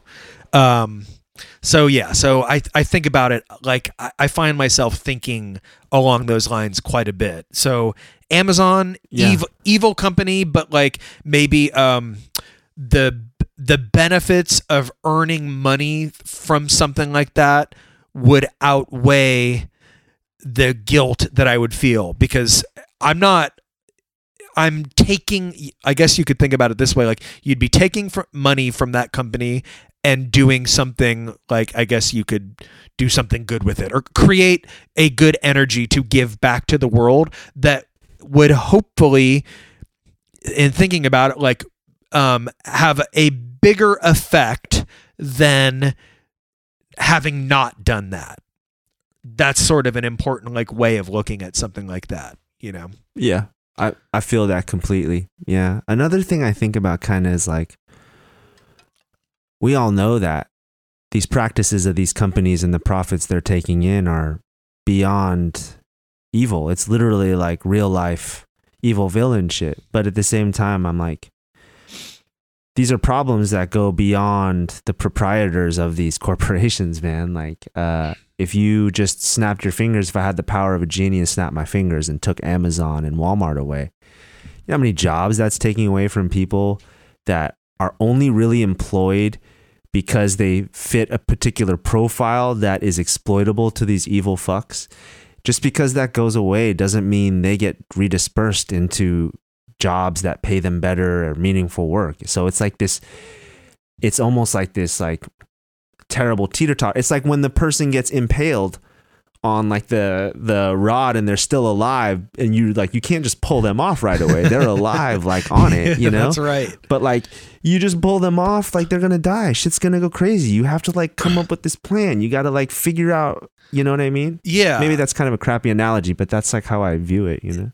I think the point is just there's nuance to all of this, you know, and if like, again, you got to pull back and, you know, think about this, and like everything is subjective, and there's always, you know, a different angle. And like thinking back to those philosophy classes, the very first thing that like really tweaked me, just to go back to it for a sec, would be like, I don't even remember, it was, I don't know, we were going through this book, and it was like you know, like we were doing lessons on morality and subjective morality and cultural relativity and all this stuff. And basically the way that this professor had structured the course would be like, we would focus on this one concept and, you know, be like, damn, I never thought of it that way. Absolutely. Yes. I like this. And then at the end of like the second half of it would be like, okay, here's why this is all fucked up and why it's not right and why it leads to this idea. And I'd be like, oh my God, whoa, that just like freaked me out because I was so on board with this 10 minutes ago, but there's this whole new perspective about this that I hadn't even considered, and now I'm onto this. And then the way this was structured is like, just constantly evolving your thought process, and like obviously in 2022 there is not a lot of evolved thought process happening like on any, like obviously any piece of like the political spectrum. There's not enough, like societal, like cultural, like people are not thinking outside the box like they should be. If we're trying to progress as a human species, it ain't happening, Yeah, I think everybody having a giant billboard in their face gives them endless stuff to copy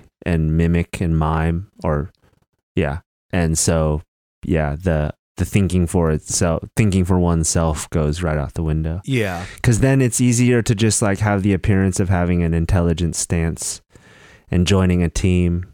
We know this, obviously. Yeah, so, you can't escape that. We're just stating the obvious, but like, I don't know, somehow this all just relates back to thought process and what you do with, these ideas, and really like just, processing information. You know what I mean? And like that you can do that from, how you think about what you're seeing on your, your feed, on your phone, on your TV, like, or when you're creating something. It's all filtering it through, a very like broadened, brain space kind of thing, Yeah. Totally, man. I feel you. I didn't know that your early time in that sort of structured setting philosophy classes had such an impact that you would remember it now as to like totally changing the trajectory of your thinking and view of the world. Yeah. You ever heard of the who Penn and Teller are? Of course. Okay. Do you remember their show in the 2000s called Bullshit? No, I don't. Okay, so I heard about this show real quick. I don't want to spend a lot of time on this, but it coincides because I think I saw my first episode of the show in one of those philosophy classes. Penn and Teller, famous magicians. They're rad. They're libertarians. They had a TV show throughout the 2000s called Bullshit, where they examined like pop culture myths and ideas, and they just like thrashed them and explained why they're quote unquote bullshit. So there was like episodes on Christianity and bottled water and recycling and just all these different things, feng shui, like chiropractors, just everything, that's like sketchy things throughout the world, that like we're taught to believe are like legitimate, and anyways, that was also played a very big deal that as it relates to like opening up your mind and thinking about stuff. Cause I was like, and it's a comedy show and they're funny, and it's probably a little dated now with, some of the jokes they make and some of the information. Actually, their whole spiel on their show Bullshit was at, the end of, after 10 years of having completed the show, they wanted to do a bullshit episode on the show Bullshit, which, going back to philosophical, like out thinking, being able to like correct your thoughts and be like, wait, I was wrong about this. Like this is huge. This was my thought process. And I did an entire fucking TV show on this, like trashing this idea. And then once I zoomed out and more information was available to me, I realized I was wrong about that. So it's a really, really good show. Again, it's probably dated, but it's on Showtime. Highly recommended. If anyone out there is like interested in, these sorts of like kind of wacky, they're not wacky, but these slightly different ways of thinking, that's a really, really good like intro to like, that sort of thing. Yeah. Similarly, that show Adam Ruins Everything, I think, is really great. Totally. That was like a modern version of exactly that. Okay. That show. Yeah. That makes sense. Yeah. That writing and the research and the perspective is like the perfect tone for someone like me, because it's like, it's not telling you what to think. It's telling you information you didn't know to help you think. It's huge. Fully. Exactly. Yeah. So you should check that show out. Bullshit. Like, yeah, it's really good. Actually, will. It you know what? sounds I like my just shit. I just rewatched one yesterday on numbers. Just because I was like, COVID, and we're so bombed with numbers and percentages. Yeah. And there's a really, really good bullshit episode on numbers and number manipulation through surveys and data that we receive, and how, it's just numbers don't lie, but you can manipulate how they're presented very, very easily. And this happens to us every day. Every time you look at your phone, whatever, you're being manipulated in some way or another, whether you realize it or not, Bro, a perfect example is things being something 99. Straight up. Like, there's no reason to create an amount of things going off the shelves that require you to have like 99 cents, add tax, and then have these fucked up denominations of change. It's dumb. Totally. It's all because of the psychology of marketing and selling you stuff. Exactly. Yeah. That's right. Exactly. So, yes, Penn and Teller's bullshit. That's my plug. Watch it. Oh yeah, I love it. I didn't know about it, and especially if it's like in the same vein and a predecessor to Adam Ruins Everything, like that's my shit. Yeah, I love that stuff. You'll like it. You have like 10 seasons of just like ruining shit that you may have like been down for. Man, that show ran that long? I think so. Yeah, maybe like between 8 and 10 seasons. Yeah, it was on for a long time. Nice. You're also, to me, in my mind, like such a great wealth of like particular niche shit. And because of that same thing of like no fucks given, but it goes deeper and further back than that, like I know you'll always have like good recommendations of stuff, Yeah, I appreciate that. Yeah. Yeah, I'm good. I'm good for a recommend here or there. So real kind of like hard Tron turn in subject change, but still based upon what I said to you just now. What is one of your current favorite non-vinegar based hot sauces? Yeah, we had a little funny thing about this on Twitter. Oh, I know. You ever been to Nando's?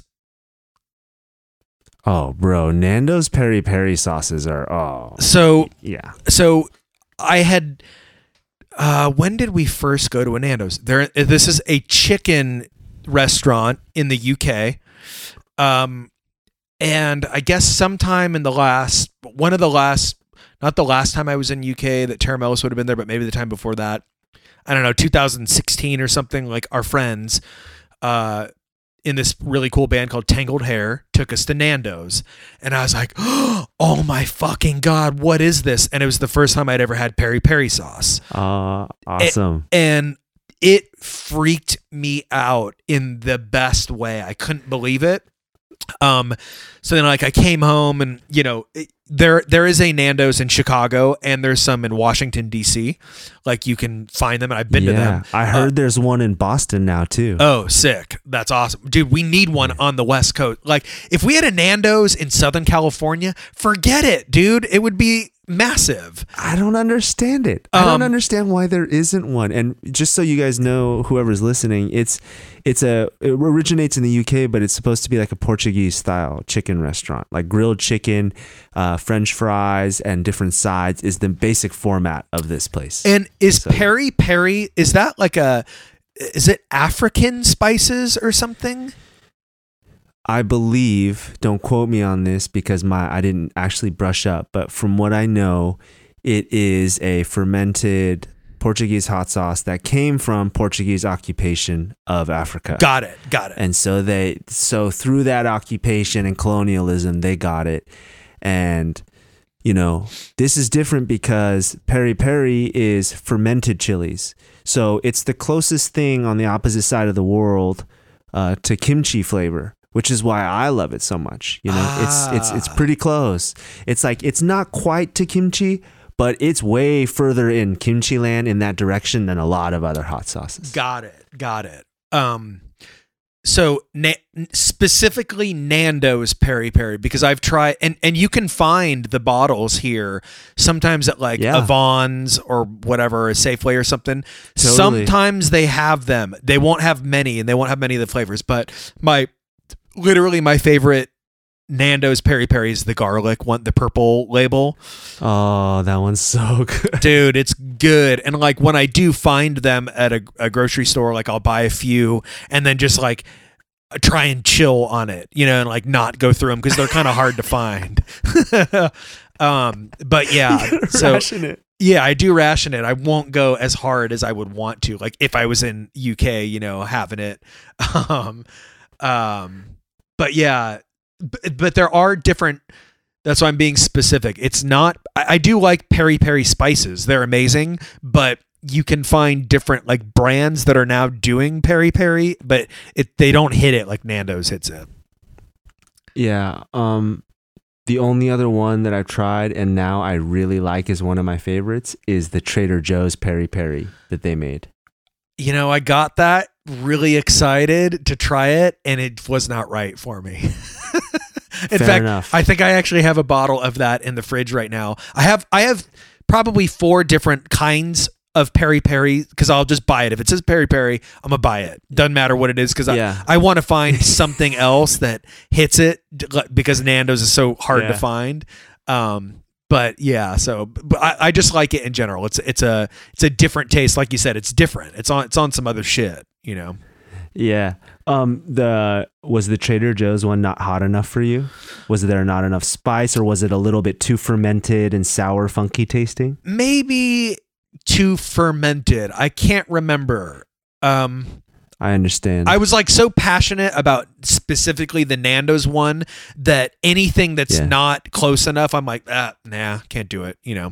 So there's also some other one that I found at like Avon's that comes in like a squeeze bottle. I can't remember the name of it, but I've seen a few different people be like, this new hot sauce, they do like a ghost pepper one and a few different things, and so I got it excited, but it's the same thing. It wasn't fully there for me, you know. Do you like habanero taste? Do you like habanero hot sauces? Yes. I think is the brand Yellowbird? They make some habanero ones. Yeah. Those are the ones that come in those like little paint squeeze bottle thingies, right? Yes. Yeah. I have habanero would be a green hot sauce, right? Or is it red? Habanero is like that yellowy orange. The yellowy orange. Okay. Then I do like those. Those are spicy. That's like a level that like hits me hard where I'm like sweating off it, you know, which I like that. Me too. But like Nando's, even like the XXX hottest one you can get, it's a level that I'm comfortable with, you know, not on that like habanero tip where it's like, ooh, cool. Like get slightly uncomfortable, you know. Yeah, so you're definitely in it for the flavor. Because there are some people that are in it just for the sensation too, you know? I do that too. And then everywhere in between. I do everything. Like, you know, like Nashville style hot chicken. I'll go the hottest you can get just for the like, you know, sensation of it. I have done that for sure. Oh, okay. So you can get down like that for sure. For fun, because it's funny and it's interesting, like what the human body, it's just heat. It's what is the word capsaicin? Capsaicin. It's just, you know, it's not going to kill you. Well, maybe it would kill someone, but like it ain't going to kill me. It's just going to make me feel really fucked up for a second, and then I'm going to come down off of it. And it's interesting just like putting your body through that, I guess. Yeah. But and then oftentimes if it's hot enough, you put your body through it again like hours later. So, or the next day, which is like, and it's funny. So when I have obviously like gone in, you have to sort of like plan out like what your next 24 hours are going to look like.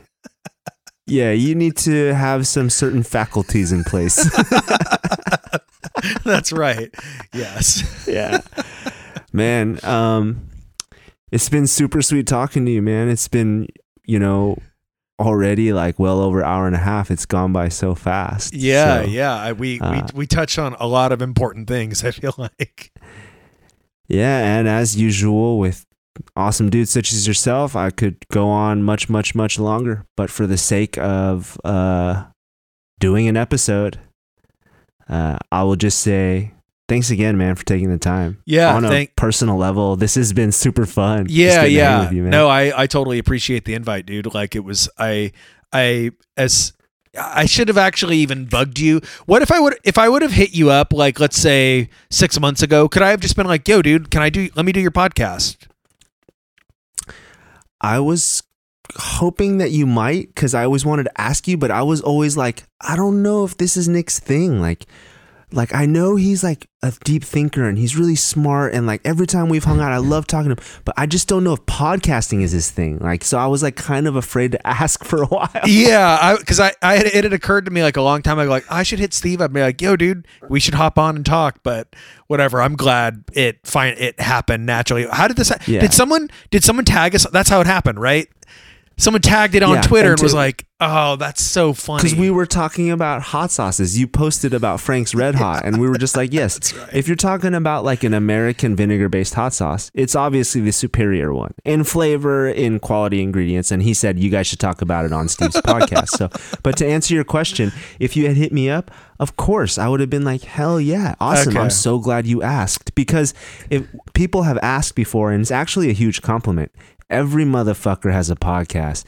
People don't want to just like take all this time to talk to somebody like if they don't value like something about them. So it's a huge compliment. So thank you, man. Yeah, cool. Well, I'm glad, and I'm glad that so and so on Twitter thought to bug us about it, because obviously we were both thinking like that'd be cool. Neither of us had the guts to say anything. Yeah, so I'm sorry we're not remembering your name, but most likely whoever linked us up for this, even though we're friends, like, thank you. Yeah. Because you're definitely listening to this. Shout out. Appreciate you. Shout out to you. Yes. All right, thanks, Nick. Yep.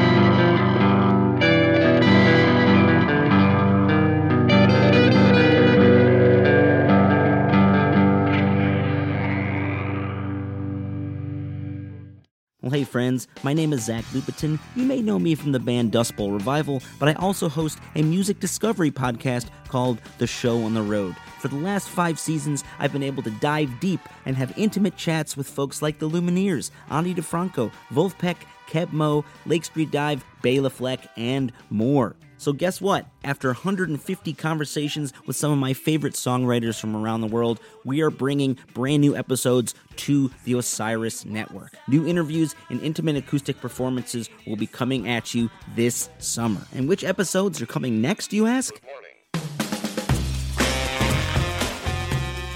I am Zach Goody, the lead singer for the band Smash Mouth. Our band is called Milky Chance. We are based in Berlin. My name is David Shaw. I sing and write songs with my band, The Revivalists.